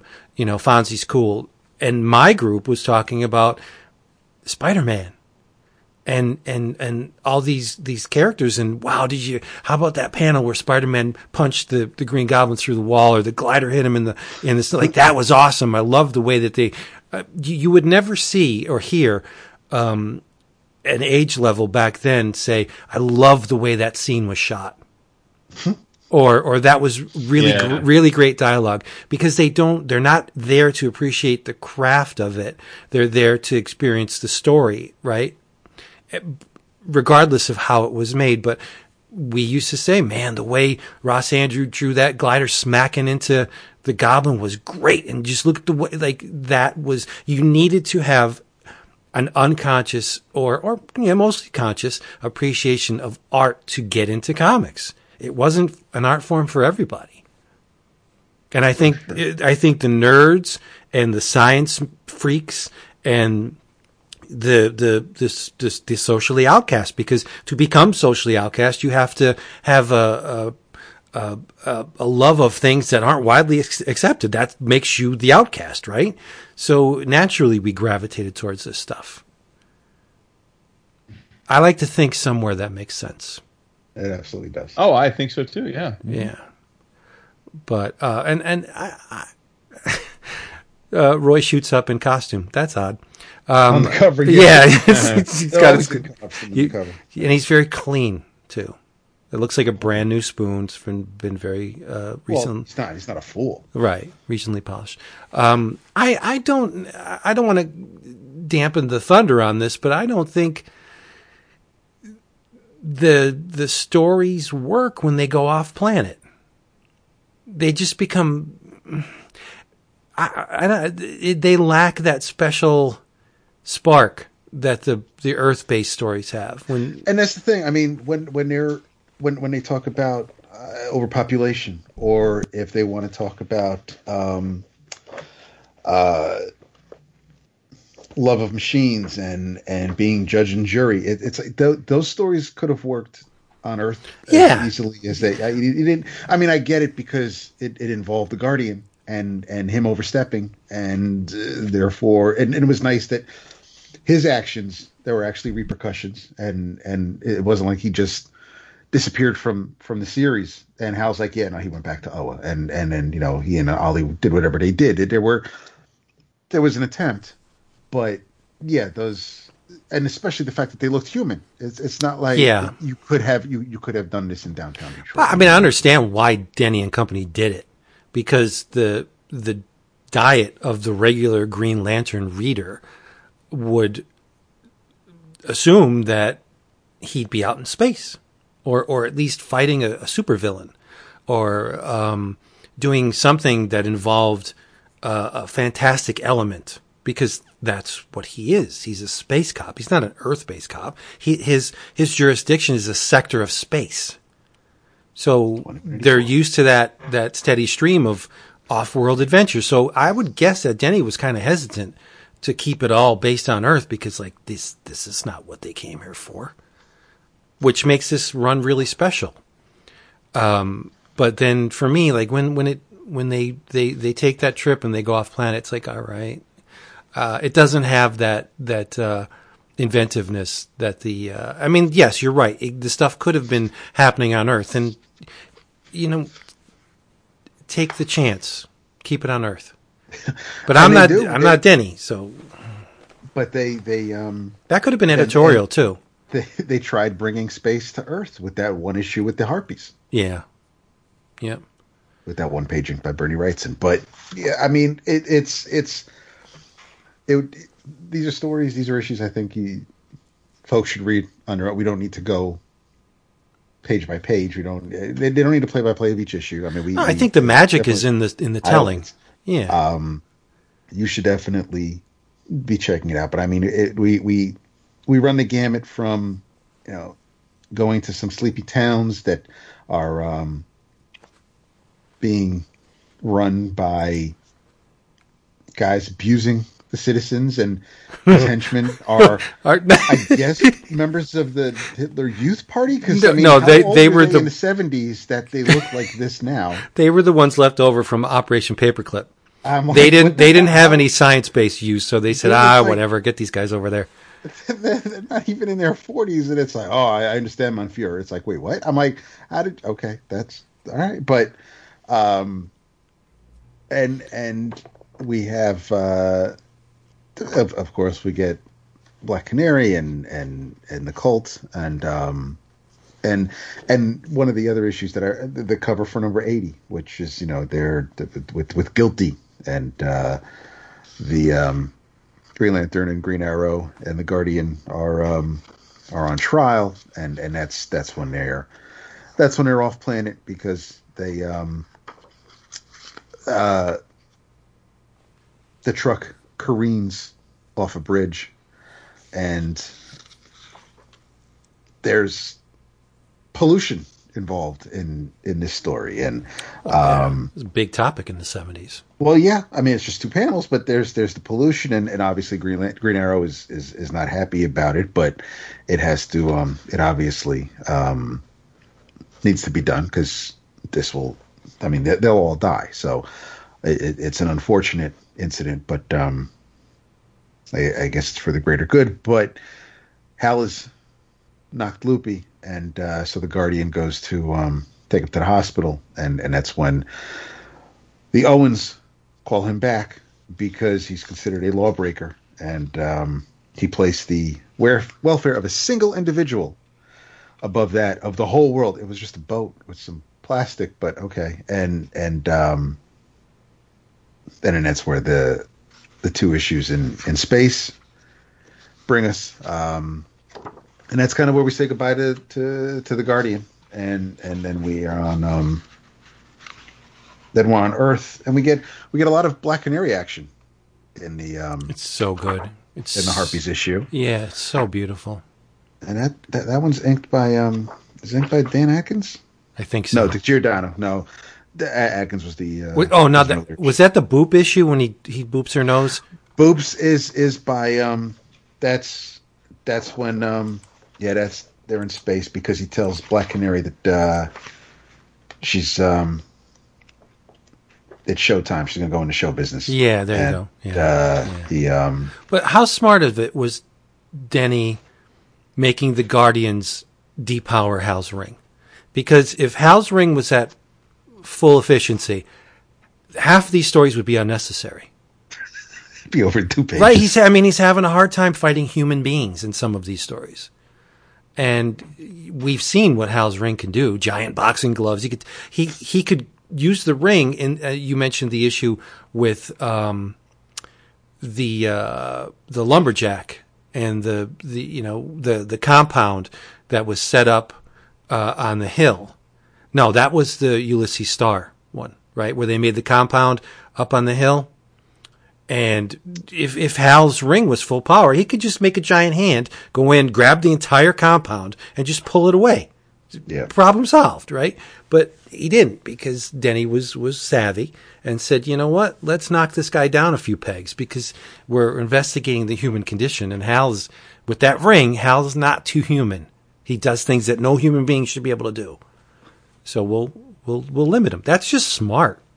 It is, and that's part of the attraction with Byrne's Superman is that he depowered him. He made him a bit more human. He actually based Superman's powers in like more or less real world science as opposed to just the sun can make him move the moon. Right, like that. Yeah, that's you do start doing stuff like that, and the human mind, it looks cool on paper, right? But conceptually, you really can't wrap your head around somebody moving a planet, right? Mm-hmm. Or that's godlike. So I think, again, Byrne was incredibly savvy to knock Superman down a few pegs. He's still the strongest, most powerful superhero in the DC universe, even in the Byrne run. But, right. He's not the god. Yeah, I would love... Can we read that? Can we reread the Byrne Superman run? Yes. I think that's what's missing in my life. I've read it about 3 times, not within the past 15 years, right? But I would love to revisit it again because those are some of like the best comics ever, I think. Okay. Don't you? You do. I mean, yeah. I bought the first 10 or so issues from at Heroes last time we were there. I will buy those issues whenever I can. Y'all are cute. You really got to read them. They are phenomenal. I have read them. Oh, the first 10 trades are all the Byrne era stuff between Superman Adventures and Action Comics, and it's all. And Byrne's almost 2 years. I seriously appreciate it. I'm glad he was able to. I would have loved to see it continue. And there were problems because of what he did by erasing Superboy and what that meant for the Legion, but. We'll definitely save that for when we talk about that. But real talk. If Byrne didn't do what he did, Bendis would not be able to do what Bendis did because we wouldn't have what Jurgens did. We none of it. What Weezy did. None of it. Yeah, none of it. Yep. The fumes for the Swan era and before Superman were fading really fast when Byrne got his hands on the character. But if you're going to go out, who better than Alan Moore? Well, sure. To tell your last story. Right, so, yeah. But, I mean, as a Marvel fan, I had read an issue or two of Superman here and there. There was absolutely no attraction to that character then. Because he wasn't real to me. I loved it all. I don't know what it was. Not the Byrne. Pre-Byrne. Right, no. Yeah, I read the Silver Age stuff. I was like, what is the fascination with this character? This is not fun. I would much rather... be ridiculous. A lot of the Kurt Swan and Murphy Anderson and a lot of that, the Carrie Bates stuff, it was silly and almost moot because nothing changed. There was no. By the time you read 12 pages, everything was still the same in Superman's life. Yeah. Lois didn't know. Steve Lombardi was a doofus. Perry was yelling at Jimmy for calling him. Nothing changed, but you still. I mean, I whether it was Kurt Swan, whether it was Ross Andrew, whether whoever was drawing Neil Adams, whoever was drawing the character, I enjoyed it, and I really enjoyed DC Comics Presents because at least he got to play off into the character. Oh, that's untouchable. DC Comics Presents. Yeah, you don't mess with that. But there were decades in the Superman mythology where nothing really happened. Right. Yeah. It was the same stuff over and over and over. Now, as I aged and my willingness to accept things that fell outside of my very narrow window of taste, as I brought those things in and read them, yeah, I see now that Silver Age Superman stuff is fun, and it tickles a very unique spot in the in my mind, in my tastes. But back then I wanted nothing to do with that. No. This is not Peter Parker. This is not Spider. No. And it wasn't even Super Friends that made me like, because Superman was bland in that cartoon, but maybe it was Christopher Reeve. There was something about Superman that just maybe it's because members of the tribe created him. I don't know, but there was just something about Superman. Let's getting back to the book of the month. Let's bring Jason back into it. I was going to say you nothing can get me to go on mute quicker than to talk about Superman. So what kills me about this collection, not kills me, what I appreciate is that even though, well, it's the book of the month, so even though Sinestro shows up for like 3 pages, the only other Green Lantern villain is Black Hand, again for just a handful of pages. But it's other than that, like there was nobody decided, like anybody taking on a character now, this is going to be a story for the ages. I want the character to take on his most fearsome and deadly foe. It's going to be an event to just that's going to knock everybody's socks off. Then he was like, I don't care who his arch enemies are. I'm telling a story about these 2 characters who politically, socially don't really see eye to eye. And I mean, and there's just so many things where it takes Ollie 2 seconds to put his foot in his mouth with Dinah. And it's just like, she shows up and he's like, hey, let's do this. And they do that. But then he throws water on the waiter because he didn't like, or the dude because he didn't like the way he was looking at her. And it's like, my man is a massive hothead. Yeah, he is. He's protective. I get it. I mean, listen, he acts on the thoughts so many of us might have in those situations, and it's nice to see the effects of that. If we went through all those motions, then at least we know how it would play out. Because you would think that, hey, my lady would be impressed because I stood up for her, and I didn't like the way some dude was, even though she's a grown-ass woman, she can handle herself. She doesn't need you to say, hey, I don't like the way that guy was. Right. But still, it's Ollie. Ollie operates on the male perception of what he thinks a woman wants. Ollie doesn't take a second to consider that maybe there are different things going on in this woman's mind, right? He doesn't put himself on the other side of the table. He just sees what he thinks is his way, the right way. I mean, he's not obnoxious. He's not a bore. Well, he can be, but I mean, he's not a bore. He's been touched by an angel, and he wants to continue to be touched by an angel. So he's always on the ready to rip the throat out of anybody that threatens to come between him and his angel. I get it, right? But I think realizing that, or at least letting her know that he trusts her, and he genuinely is honored to be in her presence. Like, let a woman know that. Don't rip open the shirt and like, oh, she mine. Like that's not going to get a woman to stick around. I don't think. Based on the women that I've been around, that almost never works. The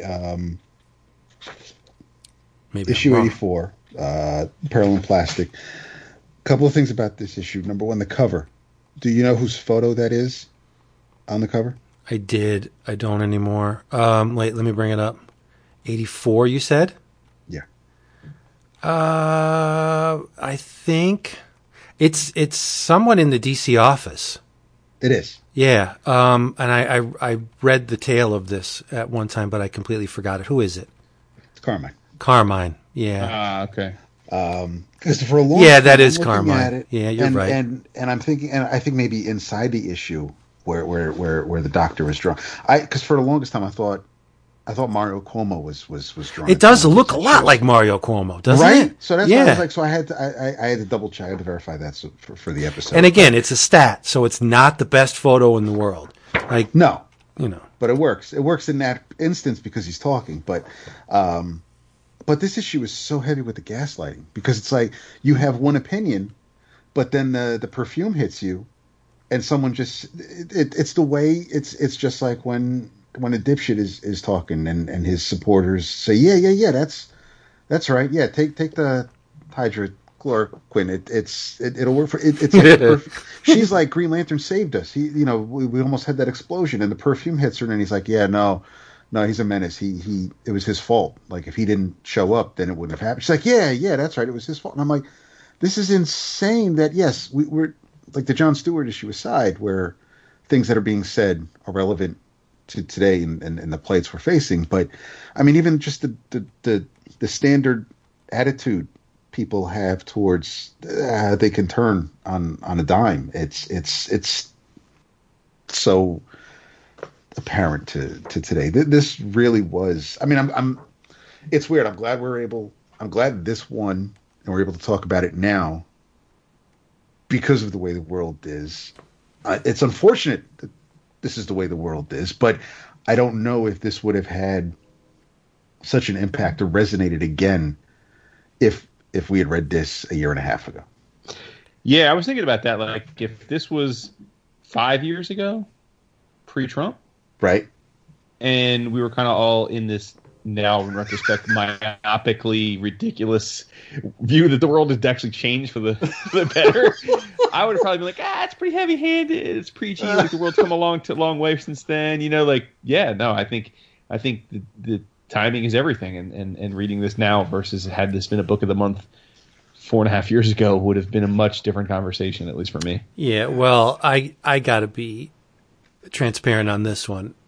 As a middle-class white dude who never experienced anything like this or the issues in this run, I guess you can give Trump credit, or at least not credit. I don't want to give the guy credit, but having these issues because of social media thrust in my viewpoint or my viewport, that's when I became most aware of them. Before this, yes, I realized that there was a problem with systemic racism, but I didn't see examples of it, an overabundance of examples of it every single day, constantly.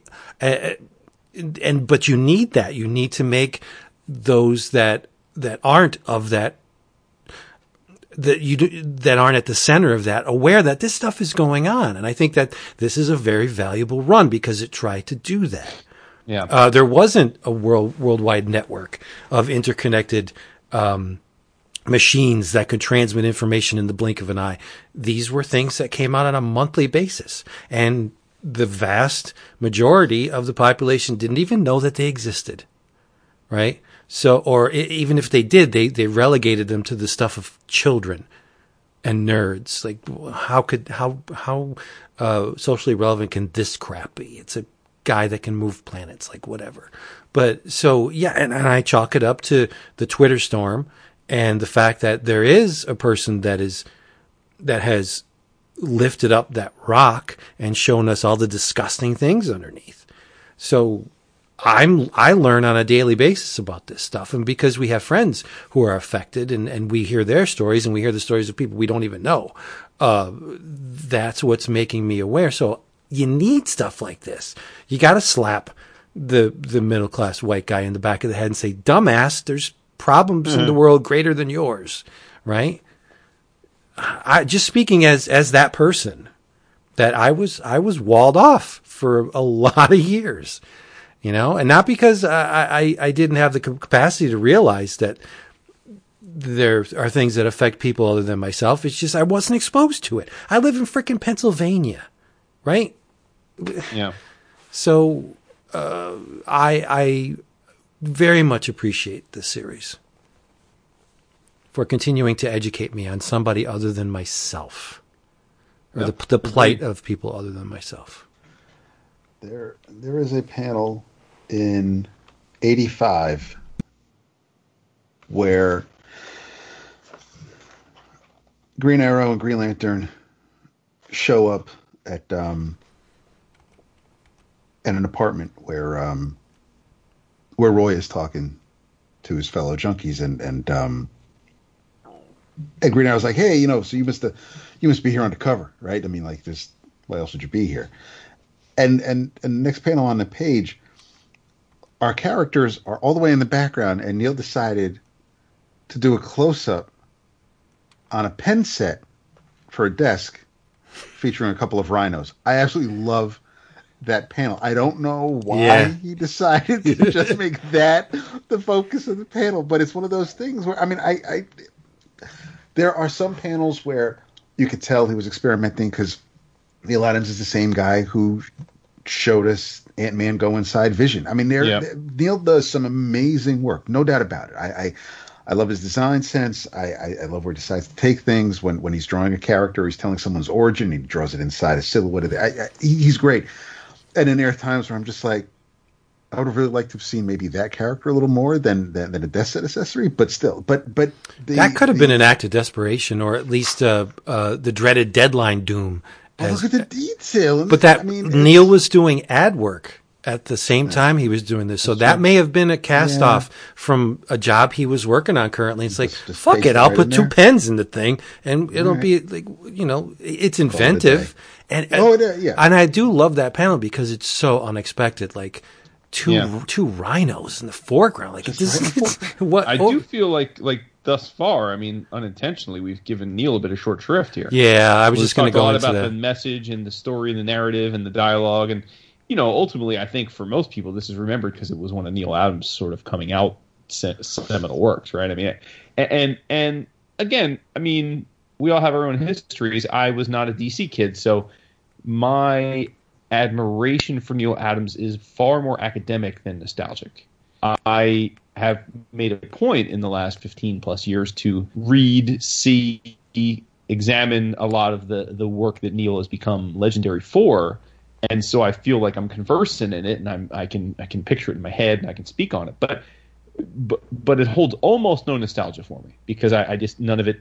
Most of his work that was deemed important was stuff I didn't read as it was coming out, or even shortly thereafter. It was stuff I read again from a historical. Let me get my doctorate in comics and make sure I understand this stuff. But yeah, I mean, I think so I've never, I guess, versus some of the other artists that I hold so dear, I've never given a lot of thought to what makes Neil Adams special. At least in terms of if some rando non-comic fan said, well, "Why is Neil Adams so important?" But I have to say, like, I think you said it, that like his design sense is incredible. He's almost incapable of drawing an unattractive. Well, back then he was almost incapable of drawing an unattractive being, I think. And I really, really did find the visuals in this to be an absolute pleasure.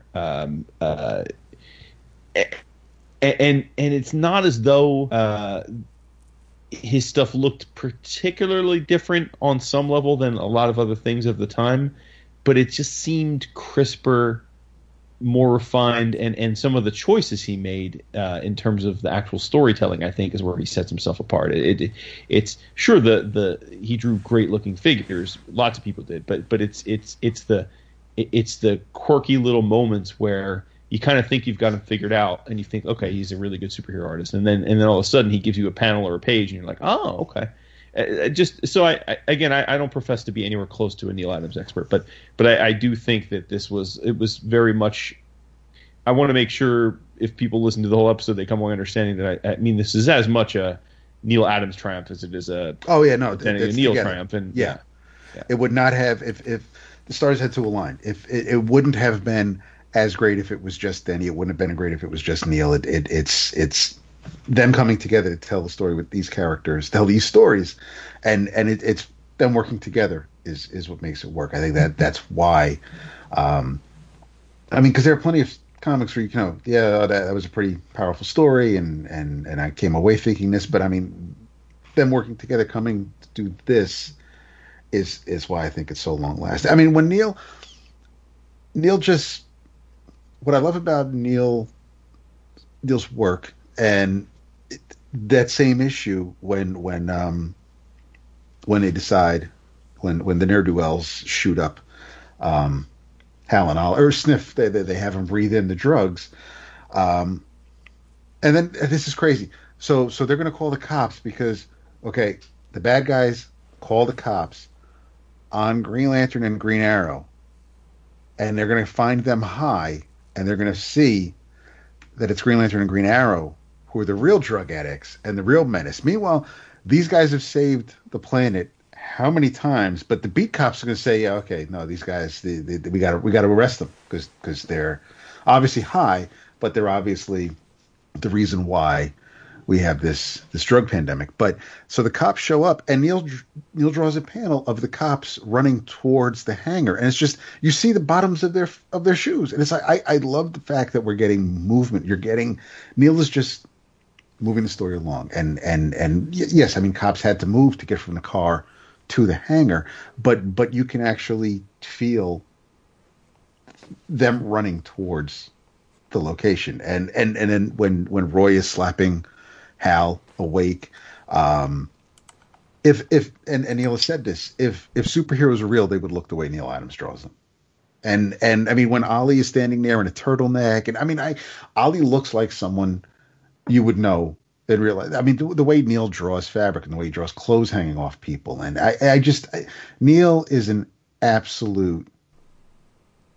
He's a phenomenal artist. The man is, without a doubt, someone that I think superhero comics needed. He's just someone that elevated the way he's drawn Batman, the way he's drawn these characters, the way he's drawn. I love his vision. I think of that when it's not like he was on the Avengers for months and months. He drew a handful of issues, but it's still his images, his panels, his covers. They're things that I've seen Neal Adams draw that have stuck with me my entire life. I close my eyes, I think of the Muhammad Ali versus Superman cover. I owe more to Neal for the joy that I've had over comics than practically anyone else, considering what he's drawn, and he's drawn a lot. But I mean, when I think of other artists that I have in my collection and that I've read over the years, I think other artists have drawn. I know other artists have drawn more than what I've read that Neal has done, but Neal is one artist that has absolutely stuck with me more than just about any other. Yeah. You guys know I love Neal. Absolutely. Yeah, I do. And I think Neal peaked. I do too. At continuity. You know my issues with Neal these days. Yeah. Continuity comics, and the men and women that he schooled to produce artwork in line with what he did. I think it was visually, continuity comics, he's never eclipsed those with me. But anyway, I do love this, and I love his Batman work, and I enjoy and respect and appreciate everything to varying degrees, everything that Neil has done. And he's vastly important in the history of comics. The Michelangelo level attention to an anatomical detail was not present in any great quantity before Neil. He took realism and an illustrative approach to comic book drawing that wasn't there before him. So yes, but I think for as much good Neil did for comics, he did as an equal amount of bad. Interesting. Yeah, because it's the shorthand that makes comics work for me. It's the Kirby who is the language of comics. It's the Ditko. It's the Karl Barks. It's the George Harriman that really infuse the work with electricity. I am very much in admiration of a man that could draw the human form in every angle that Neil does. But that's not what I want to see all the time. I want to see the botched anatomy of a Kirby that may not be rock solid in terms of what it would look like in the real world. This is not the real world.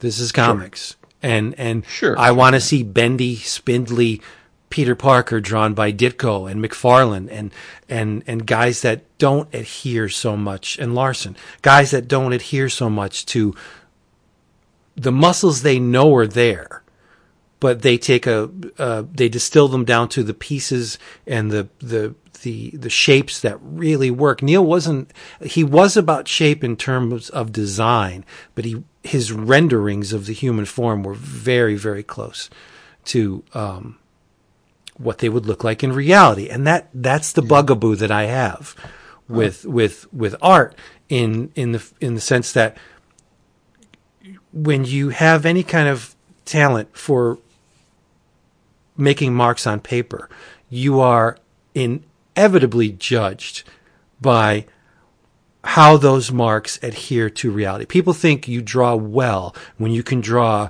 a rabbit that looks like a rabbit, right? Mm-hmm. It's all based on whether or not it's realistic. Oh, my child can draw really well. Look at this. It looks just like a Volkswagen Beetle. Yeah, that's great.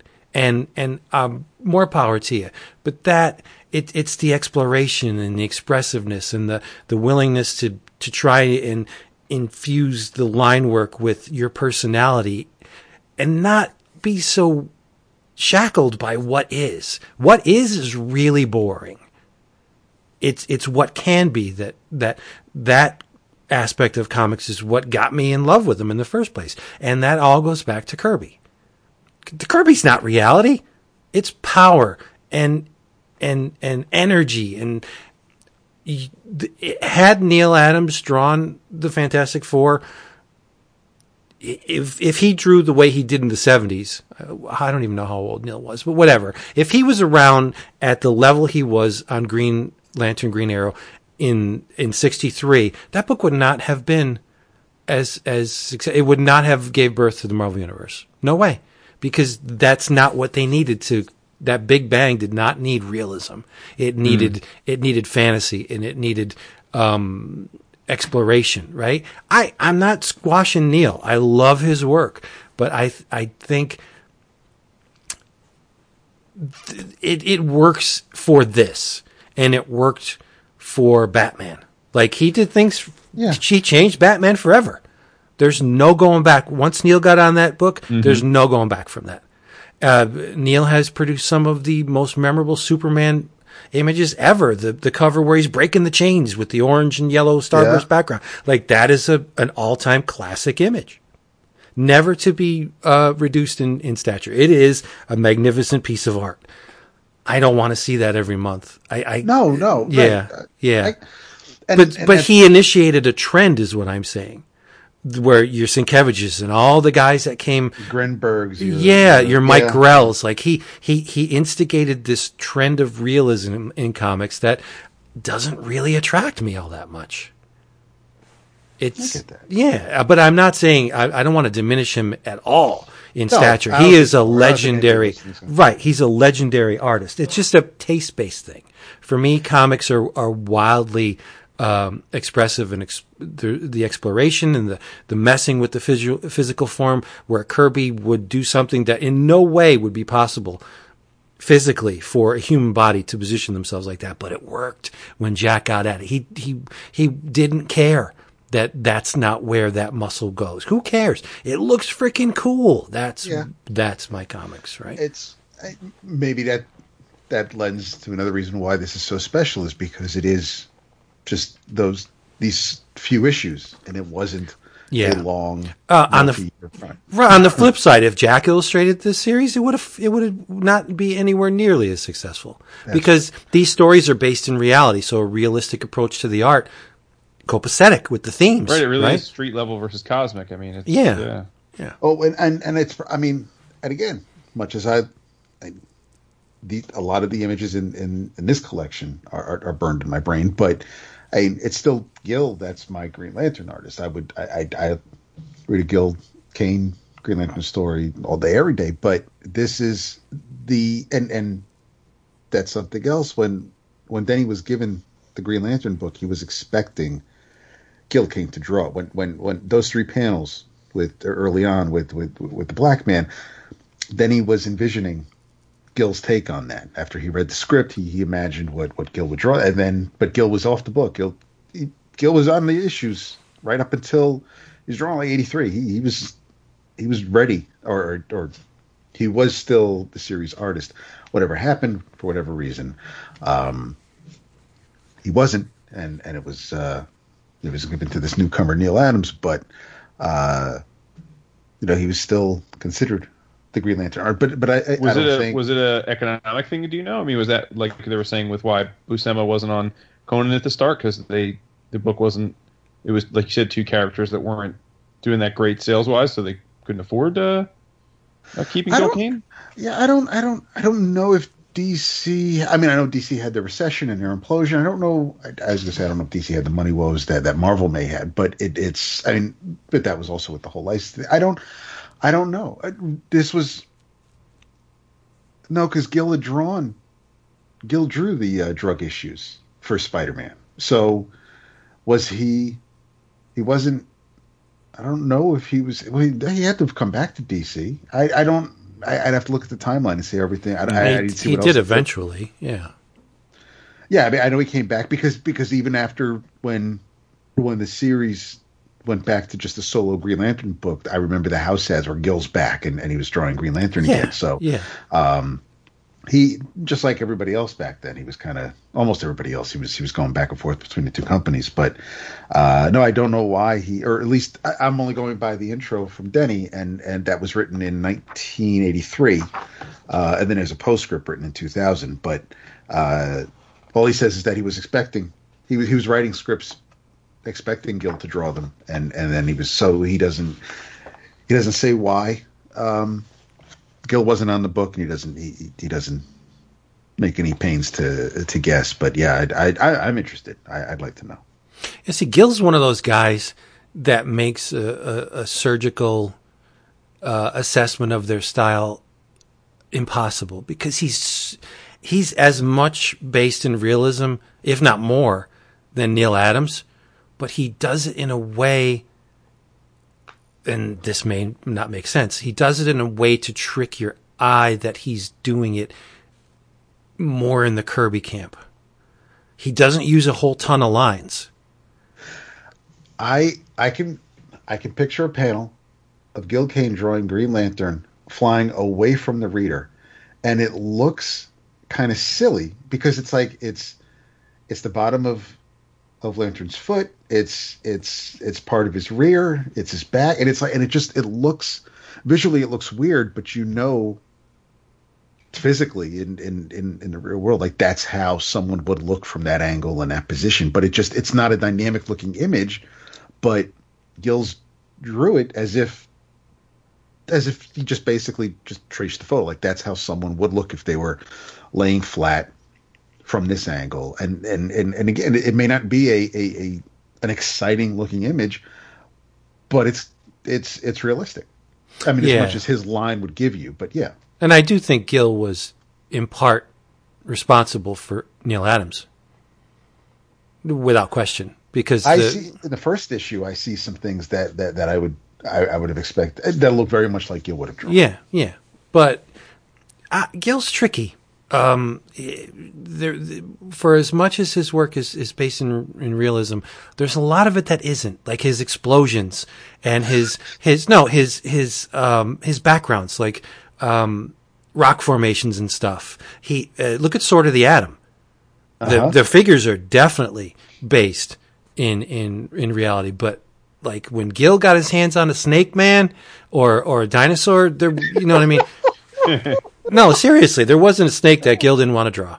That's true. And like his bizarre creatures. Oh my God. Or creatures on the loose. I struggle with Gill, because I've tried to lock down his approach for many, many years, and I just can't do it. He stymies me at some turns.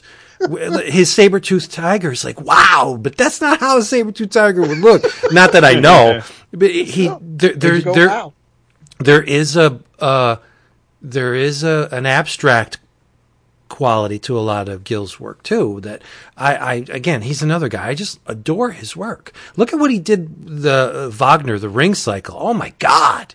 Like, again, for every figure that is anatomically correct, there's a lot of exploration going on there. A lot. So, yeah, I would just love to figure Gill out, and I probably never will. But that's what makes him so attractive to me. You're familiar with the story of Wildcats versus Aliens? And yeah. They asked Gill to do the cover. And Gill wasn't aware that it was the licensed property Aliens, so he didn't draw a xenomorph. He draw like just some standard run of the mill alien that Gil Kane felt like drawing, and it looked more like one of the Kun than it did. Yeah. And it's. I mean, I think it was Scott Dunn. The editor on the book has a blog, and he talked about having to explain it to Gil, but it's one of the best because it's like, I mean, Gil wasn't a young buck at this time. No. So, I mean, what the fuck does he care about aliens? So it's like, I need you to draw an alien. All right. This looks like a dick. I'm not drawing that. Fucking alien. Like Xenomorph. He's like, Xenomorph? What the fuck is Xenomorph? Seriously. Get out of here, my boy. Like, I'm talking about Klaatu. I'm putting a snake in it. Fuck it. He's like a giant alien snake, right? Yep. You can see right into the venom glands of the snake. All the snakes had massive venom glands, too. You saw. Yeah. All right. Well, I think we did the book justice. This was a very unique book of the month because we didn't really go into the stories, but I think that's to the benefit of anyone who hasn't read this. These are stories that you should really uncover yourself on your own without our guidance, because you're going to get out of them, hopefully, what Denny and company intended you to get out of them. That there are layers to reality, that it's like an onion. No problem is either the solutions to no problems are either black or white. There's a lot of grays out there. Read it and learn. That's all I can say. And you will enjoy in the process. It might, yeah, and it might give you a better understanding or appreciation of your fellow man than spending time on social media will. For sure. Yeah, definitely that. All right. That was a book of the month. If you want to get in on these book of the month discussions, or at least have a power of voting, as we all need to have, come to our Patreon page, patreon.com/11 o'clock comics, because we solicit votes from our patrons. They pick what we talk about. Sometimes they pick the right book, sometimes they pick the wrong, but that's okay. That's what voting is about. Never a wrong They choice. picked the right book this week. We wouldn't give you a choice if it was a wrong one. So That's true. And because of that, some transparency. We're discussing the August book of the month, and it's either going to be Jason's month, where he gets to pick all the options, or it may be It may be an all Eisner That's what's going to. poll. I mean, either way, even if it's Jason's month, it's still going to be an all Eisner. So I mean, it's Seriously. 6-1. But yeah, so he's going on vacation. Hopefully, he'll have his picks picked before then. But Okay, Yeah. I guess I got to do them tomorrow. Yeah, I'm going to play Karnak here and see the Yeah. future that we're probably going to buy a Scholastic book. No, I'm not gonna, well, it's interesting. Well, look, we'll go behind. We'll take the people behind the scenes in the production room. We are often conscious when we're making this list now, after doing this for a few years, that we can have sway in the outcome based on how we structure the list. I mean, and many times it's unintentional, but we understand that there are certain books, like if we're choosing a theme, or there are certain books where inevitably putting that book on the list. Definitely. We have to decide, are we haven't going to seen- put that book on the list or not? Because chances are, if we do put a particular book or two on the list of 11, that's going to win because of the popularity. If we feel like reading Year One or Watchmen, it'll be on the list. Right, exactly. Exactly. Yeah. And there have been instances where I don't do it anymore because I don't think it's fair to sway the vote. But there have been instances in the past where I've commented on potential books of the month and people don't vote on them. Yeah. Right, and so to your point, I mean, if we were to do when we do an Eisner list this year, I would opine that if we put Raina's Guts on the list, it would win. Right. But if you wanted people to read that, then put it on the list. If you think it's a good idea for people to investigate this book based on the wild popularity that it has, there's a reason why it's that popular, because it's probably very good.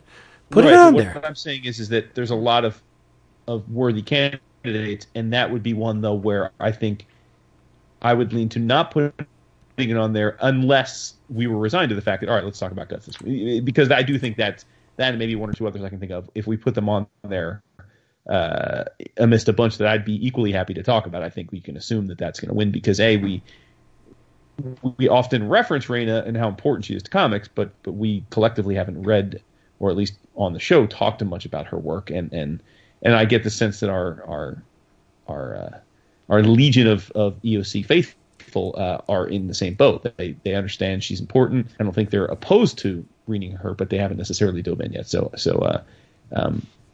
I mean, as I stand here, I think I probably would lean against not putting Guts on a list of 11 because we've been in the might as well just say, like, all right, everybody, we're going to talk about Guts this month. Like, you know what I mean? We might as well just do that. So Yep.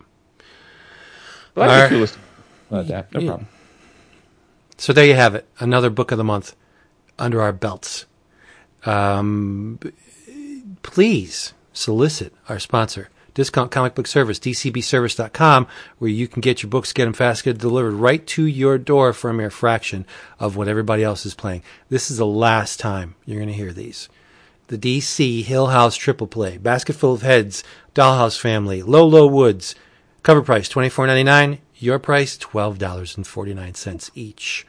The Question, The Deaths of Vic Sage hardcover, $30. Nope, you laughing? $14.99 your price. And last but not least, Hard Time, the complete series trade paperback, $40 on the back. Not what you're going to pay. You're going to pay $19.99. DCBService.com. All right. I just got this book today. So I have not finished it.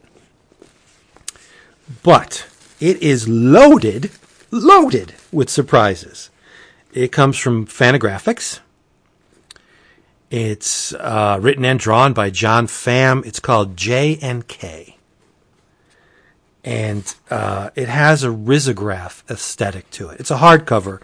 It's a little on the expensive side. It's $40. Yes, but it's a 140 odd page hardcover. About, from what I can tell, being maybe 30, 40 pages in, these two characters, J and K. And J is definitely female. Jury's still out on K. I don't know yet. But they're walking and they're hungry and it's hot. And they're going to a party. So let's go crash the party and get some food.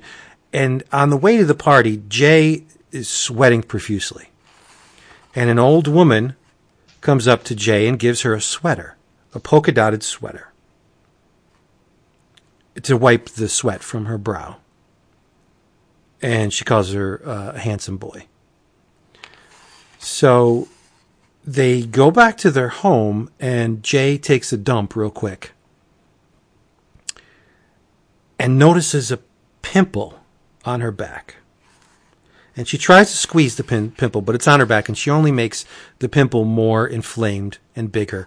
And it gets to the size of a cantaloupe and explodes. And a creature oozes out from the pimple. A creature that they eventually call Backney.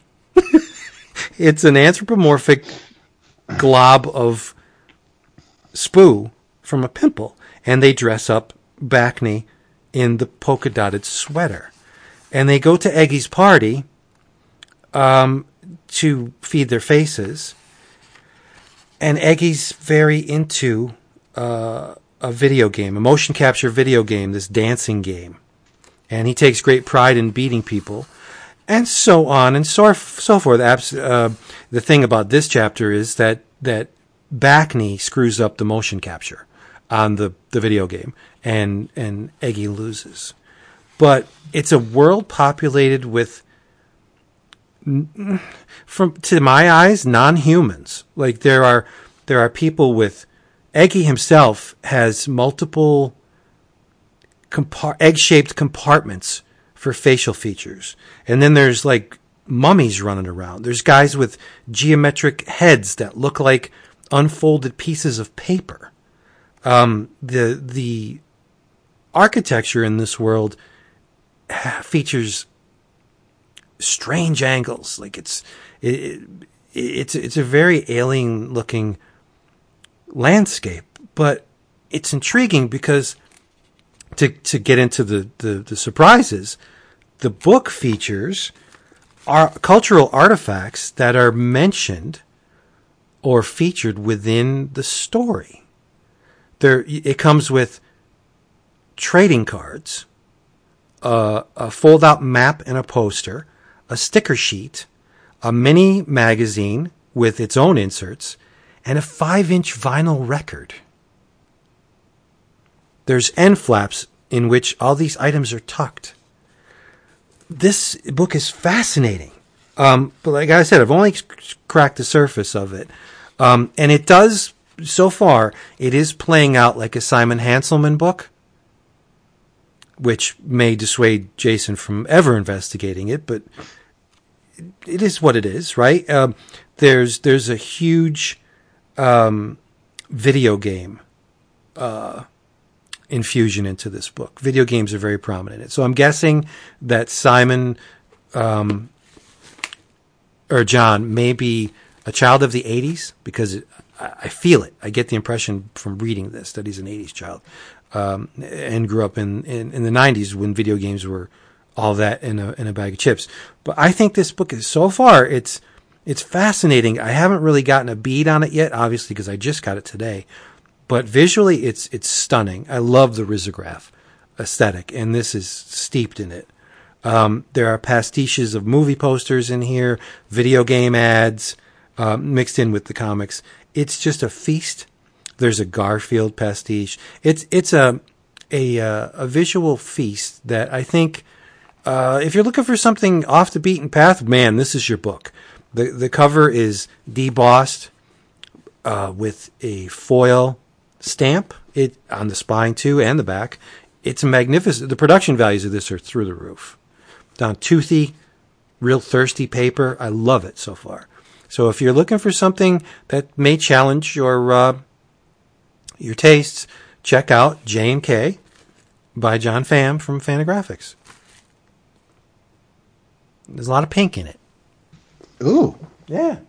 It's great so far. Pretty spiffy. Yeah. Who knows? It may all go south by the end, but I don't think so. I don't foresee that happening. I dig it. Yep.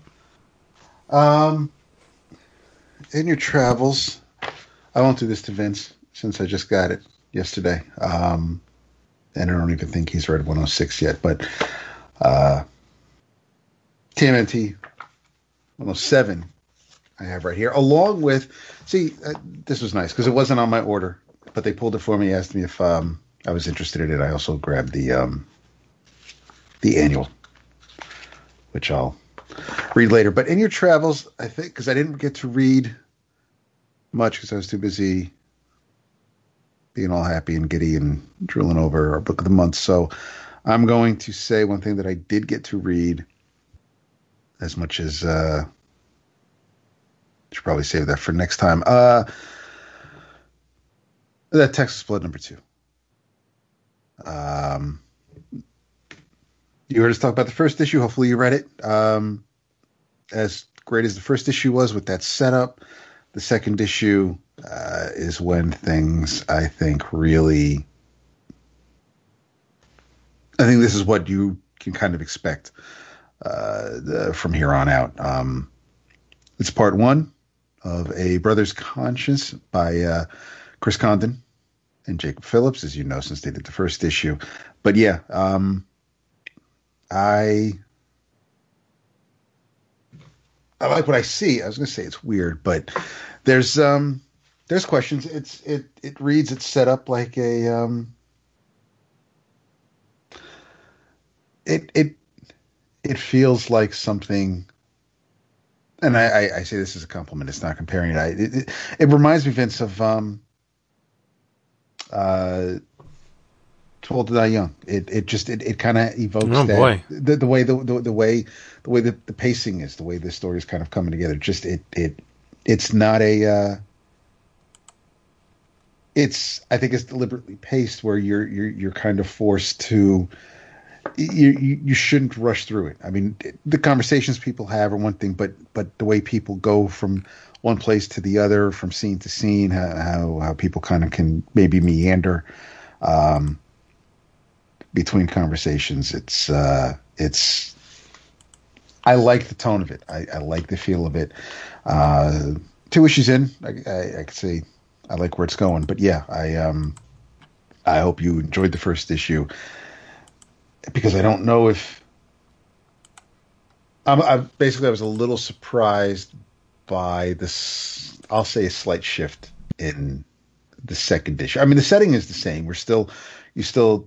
Joe Bob is still here, but we're introduced to other characters, and I'm curious to see how they all know each other and how relationships play out. And yeah, that's where I'll leave it.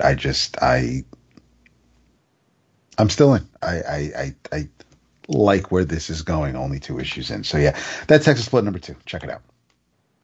Yeah, I'll just co-sign on that. I like this second issue infinitely more than the first. I enjoyed the first. We talked about it, but yeah. I was left with the first being like, okay, like I like the setting. I think Phillips has got chops, is like, especially for a first comic that I've seen. Like, I'm like, all right, cool, but I really wasn't sure where we were going with it. And I wasn't sure I really cared about what I thought was the protagonist. But yeah, now we got an anti-hero that seems cool, and there's a lot we don't know about him yet. And yep. I'm like, all right, I see. It's almost now, like I'm wondering how the was the free comic book there, a 0 issue, and this is the actual number 1 issue. But yeah, I was going to say, I don't know. I'm a little worried that we're going to how we're going to wrap it all up in 5 issues, but is it only a 5-issue series? Oh, I thought it was. Is it not? I thought it was an ongoing, but then I stand corrected then. Okay.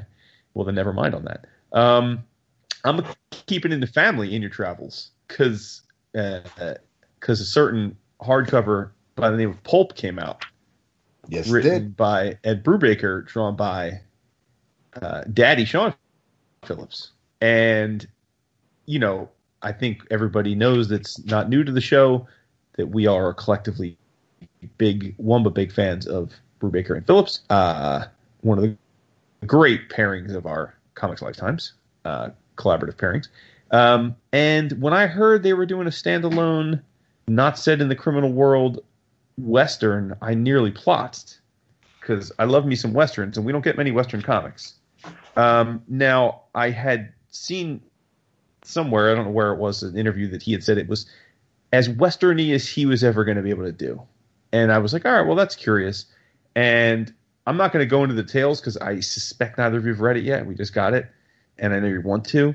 I will just say though that it's a novella. It's a short story. It's like 80 pages or so.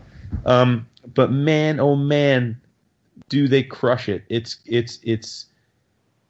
We get fully immersed into the lead character. They do an incredible job time shifting.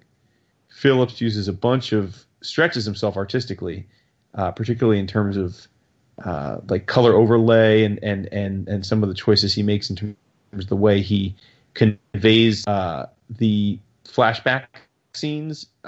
It's definitely. I mean, it's Sean Phillips, so you're not going to be you're going to recognize him, but I think he has a little fun with this in ways that he sometimes either can't or doesn't do with Criminal. And it is exactly like Brubaker said. It's a Western, but it's not. And I'm being vague intentionally. But when it's not a Western, it happens to be a book set in a world of pulp magazines and comics. And there's even a very unsubtle dig at Stan. Apparently Brubaker doesn't remember his days at Marvel fondly. Book of the year. But no, I really thought, listen, you take Westerns and you put a book with Western shootouts and killing Nazis in it, all in an 80-page story that's cohesive, and it's quite an achievement and one that I think a lot of people will be shaking their fist at in great admiration. So I'll leave it at that because I want you guys to read it. I know you plan on it, and I want our listeners to read it. And we can talk more about it once y'all have read it. But it's an absolute home run. It's another gem in their diamond encrusted tiara of comic greatness. That's why it's my Inner Travels on Monday. As expected. It's coming in my box. Yep, mine too. All right, you fools. Thank you for being here with us once again. If you want more 11 o'clock, if this just hasn't been enough for you, you can go to Facebook and Twitter and Reddit and Instagram. There's more out there. Check out our Patreon page, patreon.com/11 o'clock comics. Come back. We'll be waiting for you. We love you so much. We hope you enjoyed this book of the month. In the meantime, say goodnight. It's not happening. I need a bell or something, or maybe cymbals. A gong would be cool. David. Like more cowbell? Good night. Cowbells don't resonate. I like the extended sounds. Like it's Bush League. David, you could probably do your magic and. Who wants to hear a reverb applied to a cowbell? That's annoying. Even the thought of that's annoying. Will Ferrell, though. I mean, Will Ferrell. Got a fever. Yeah. The fever's more cowbell. There is a lot of cowbell in Don't Fear the Reaper, but hence the skit, right? You're a skit. Yeah, I am a big skit. Better than being scat. But not quite as good as being ski. That's it for that one.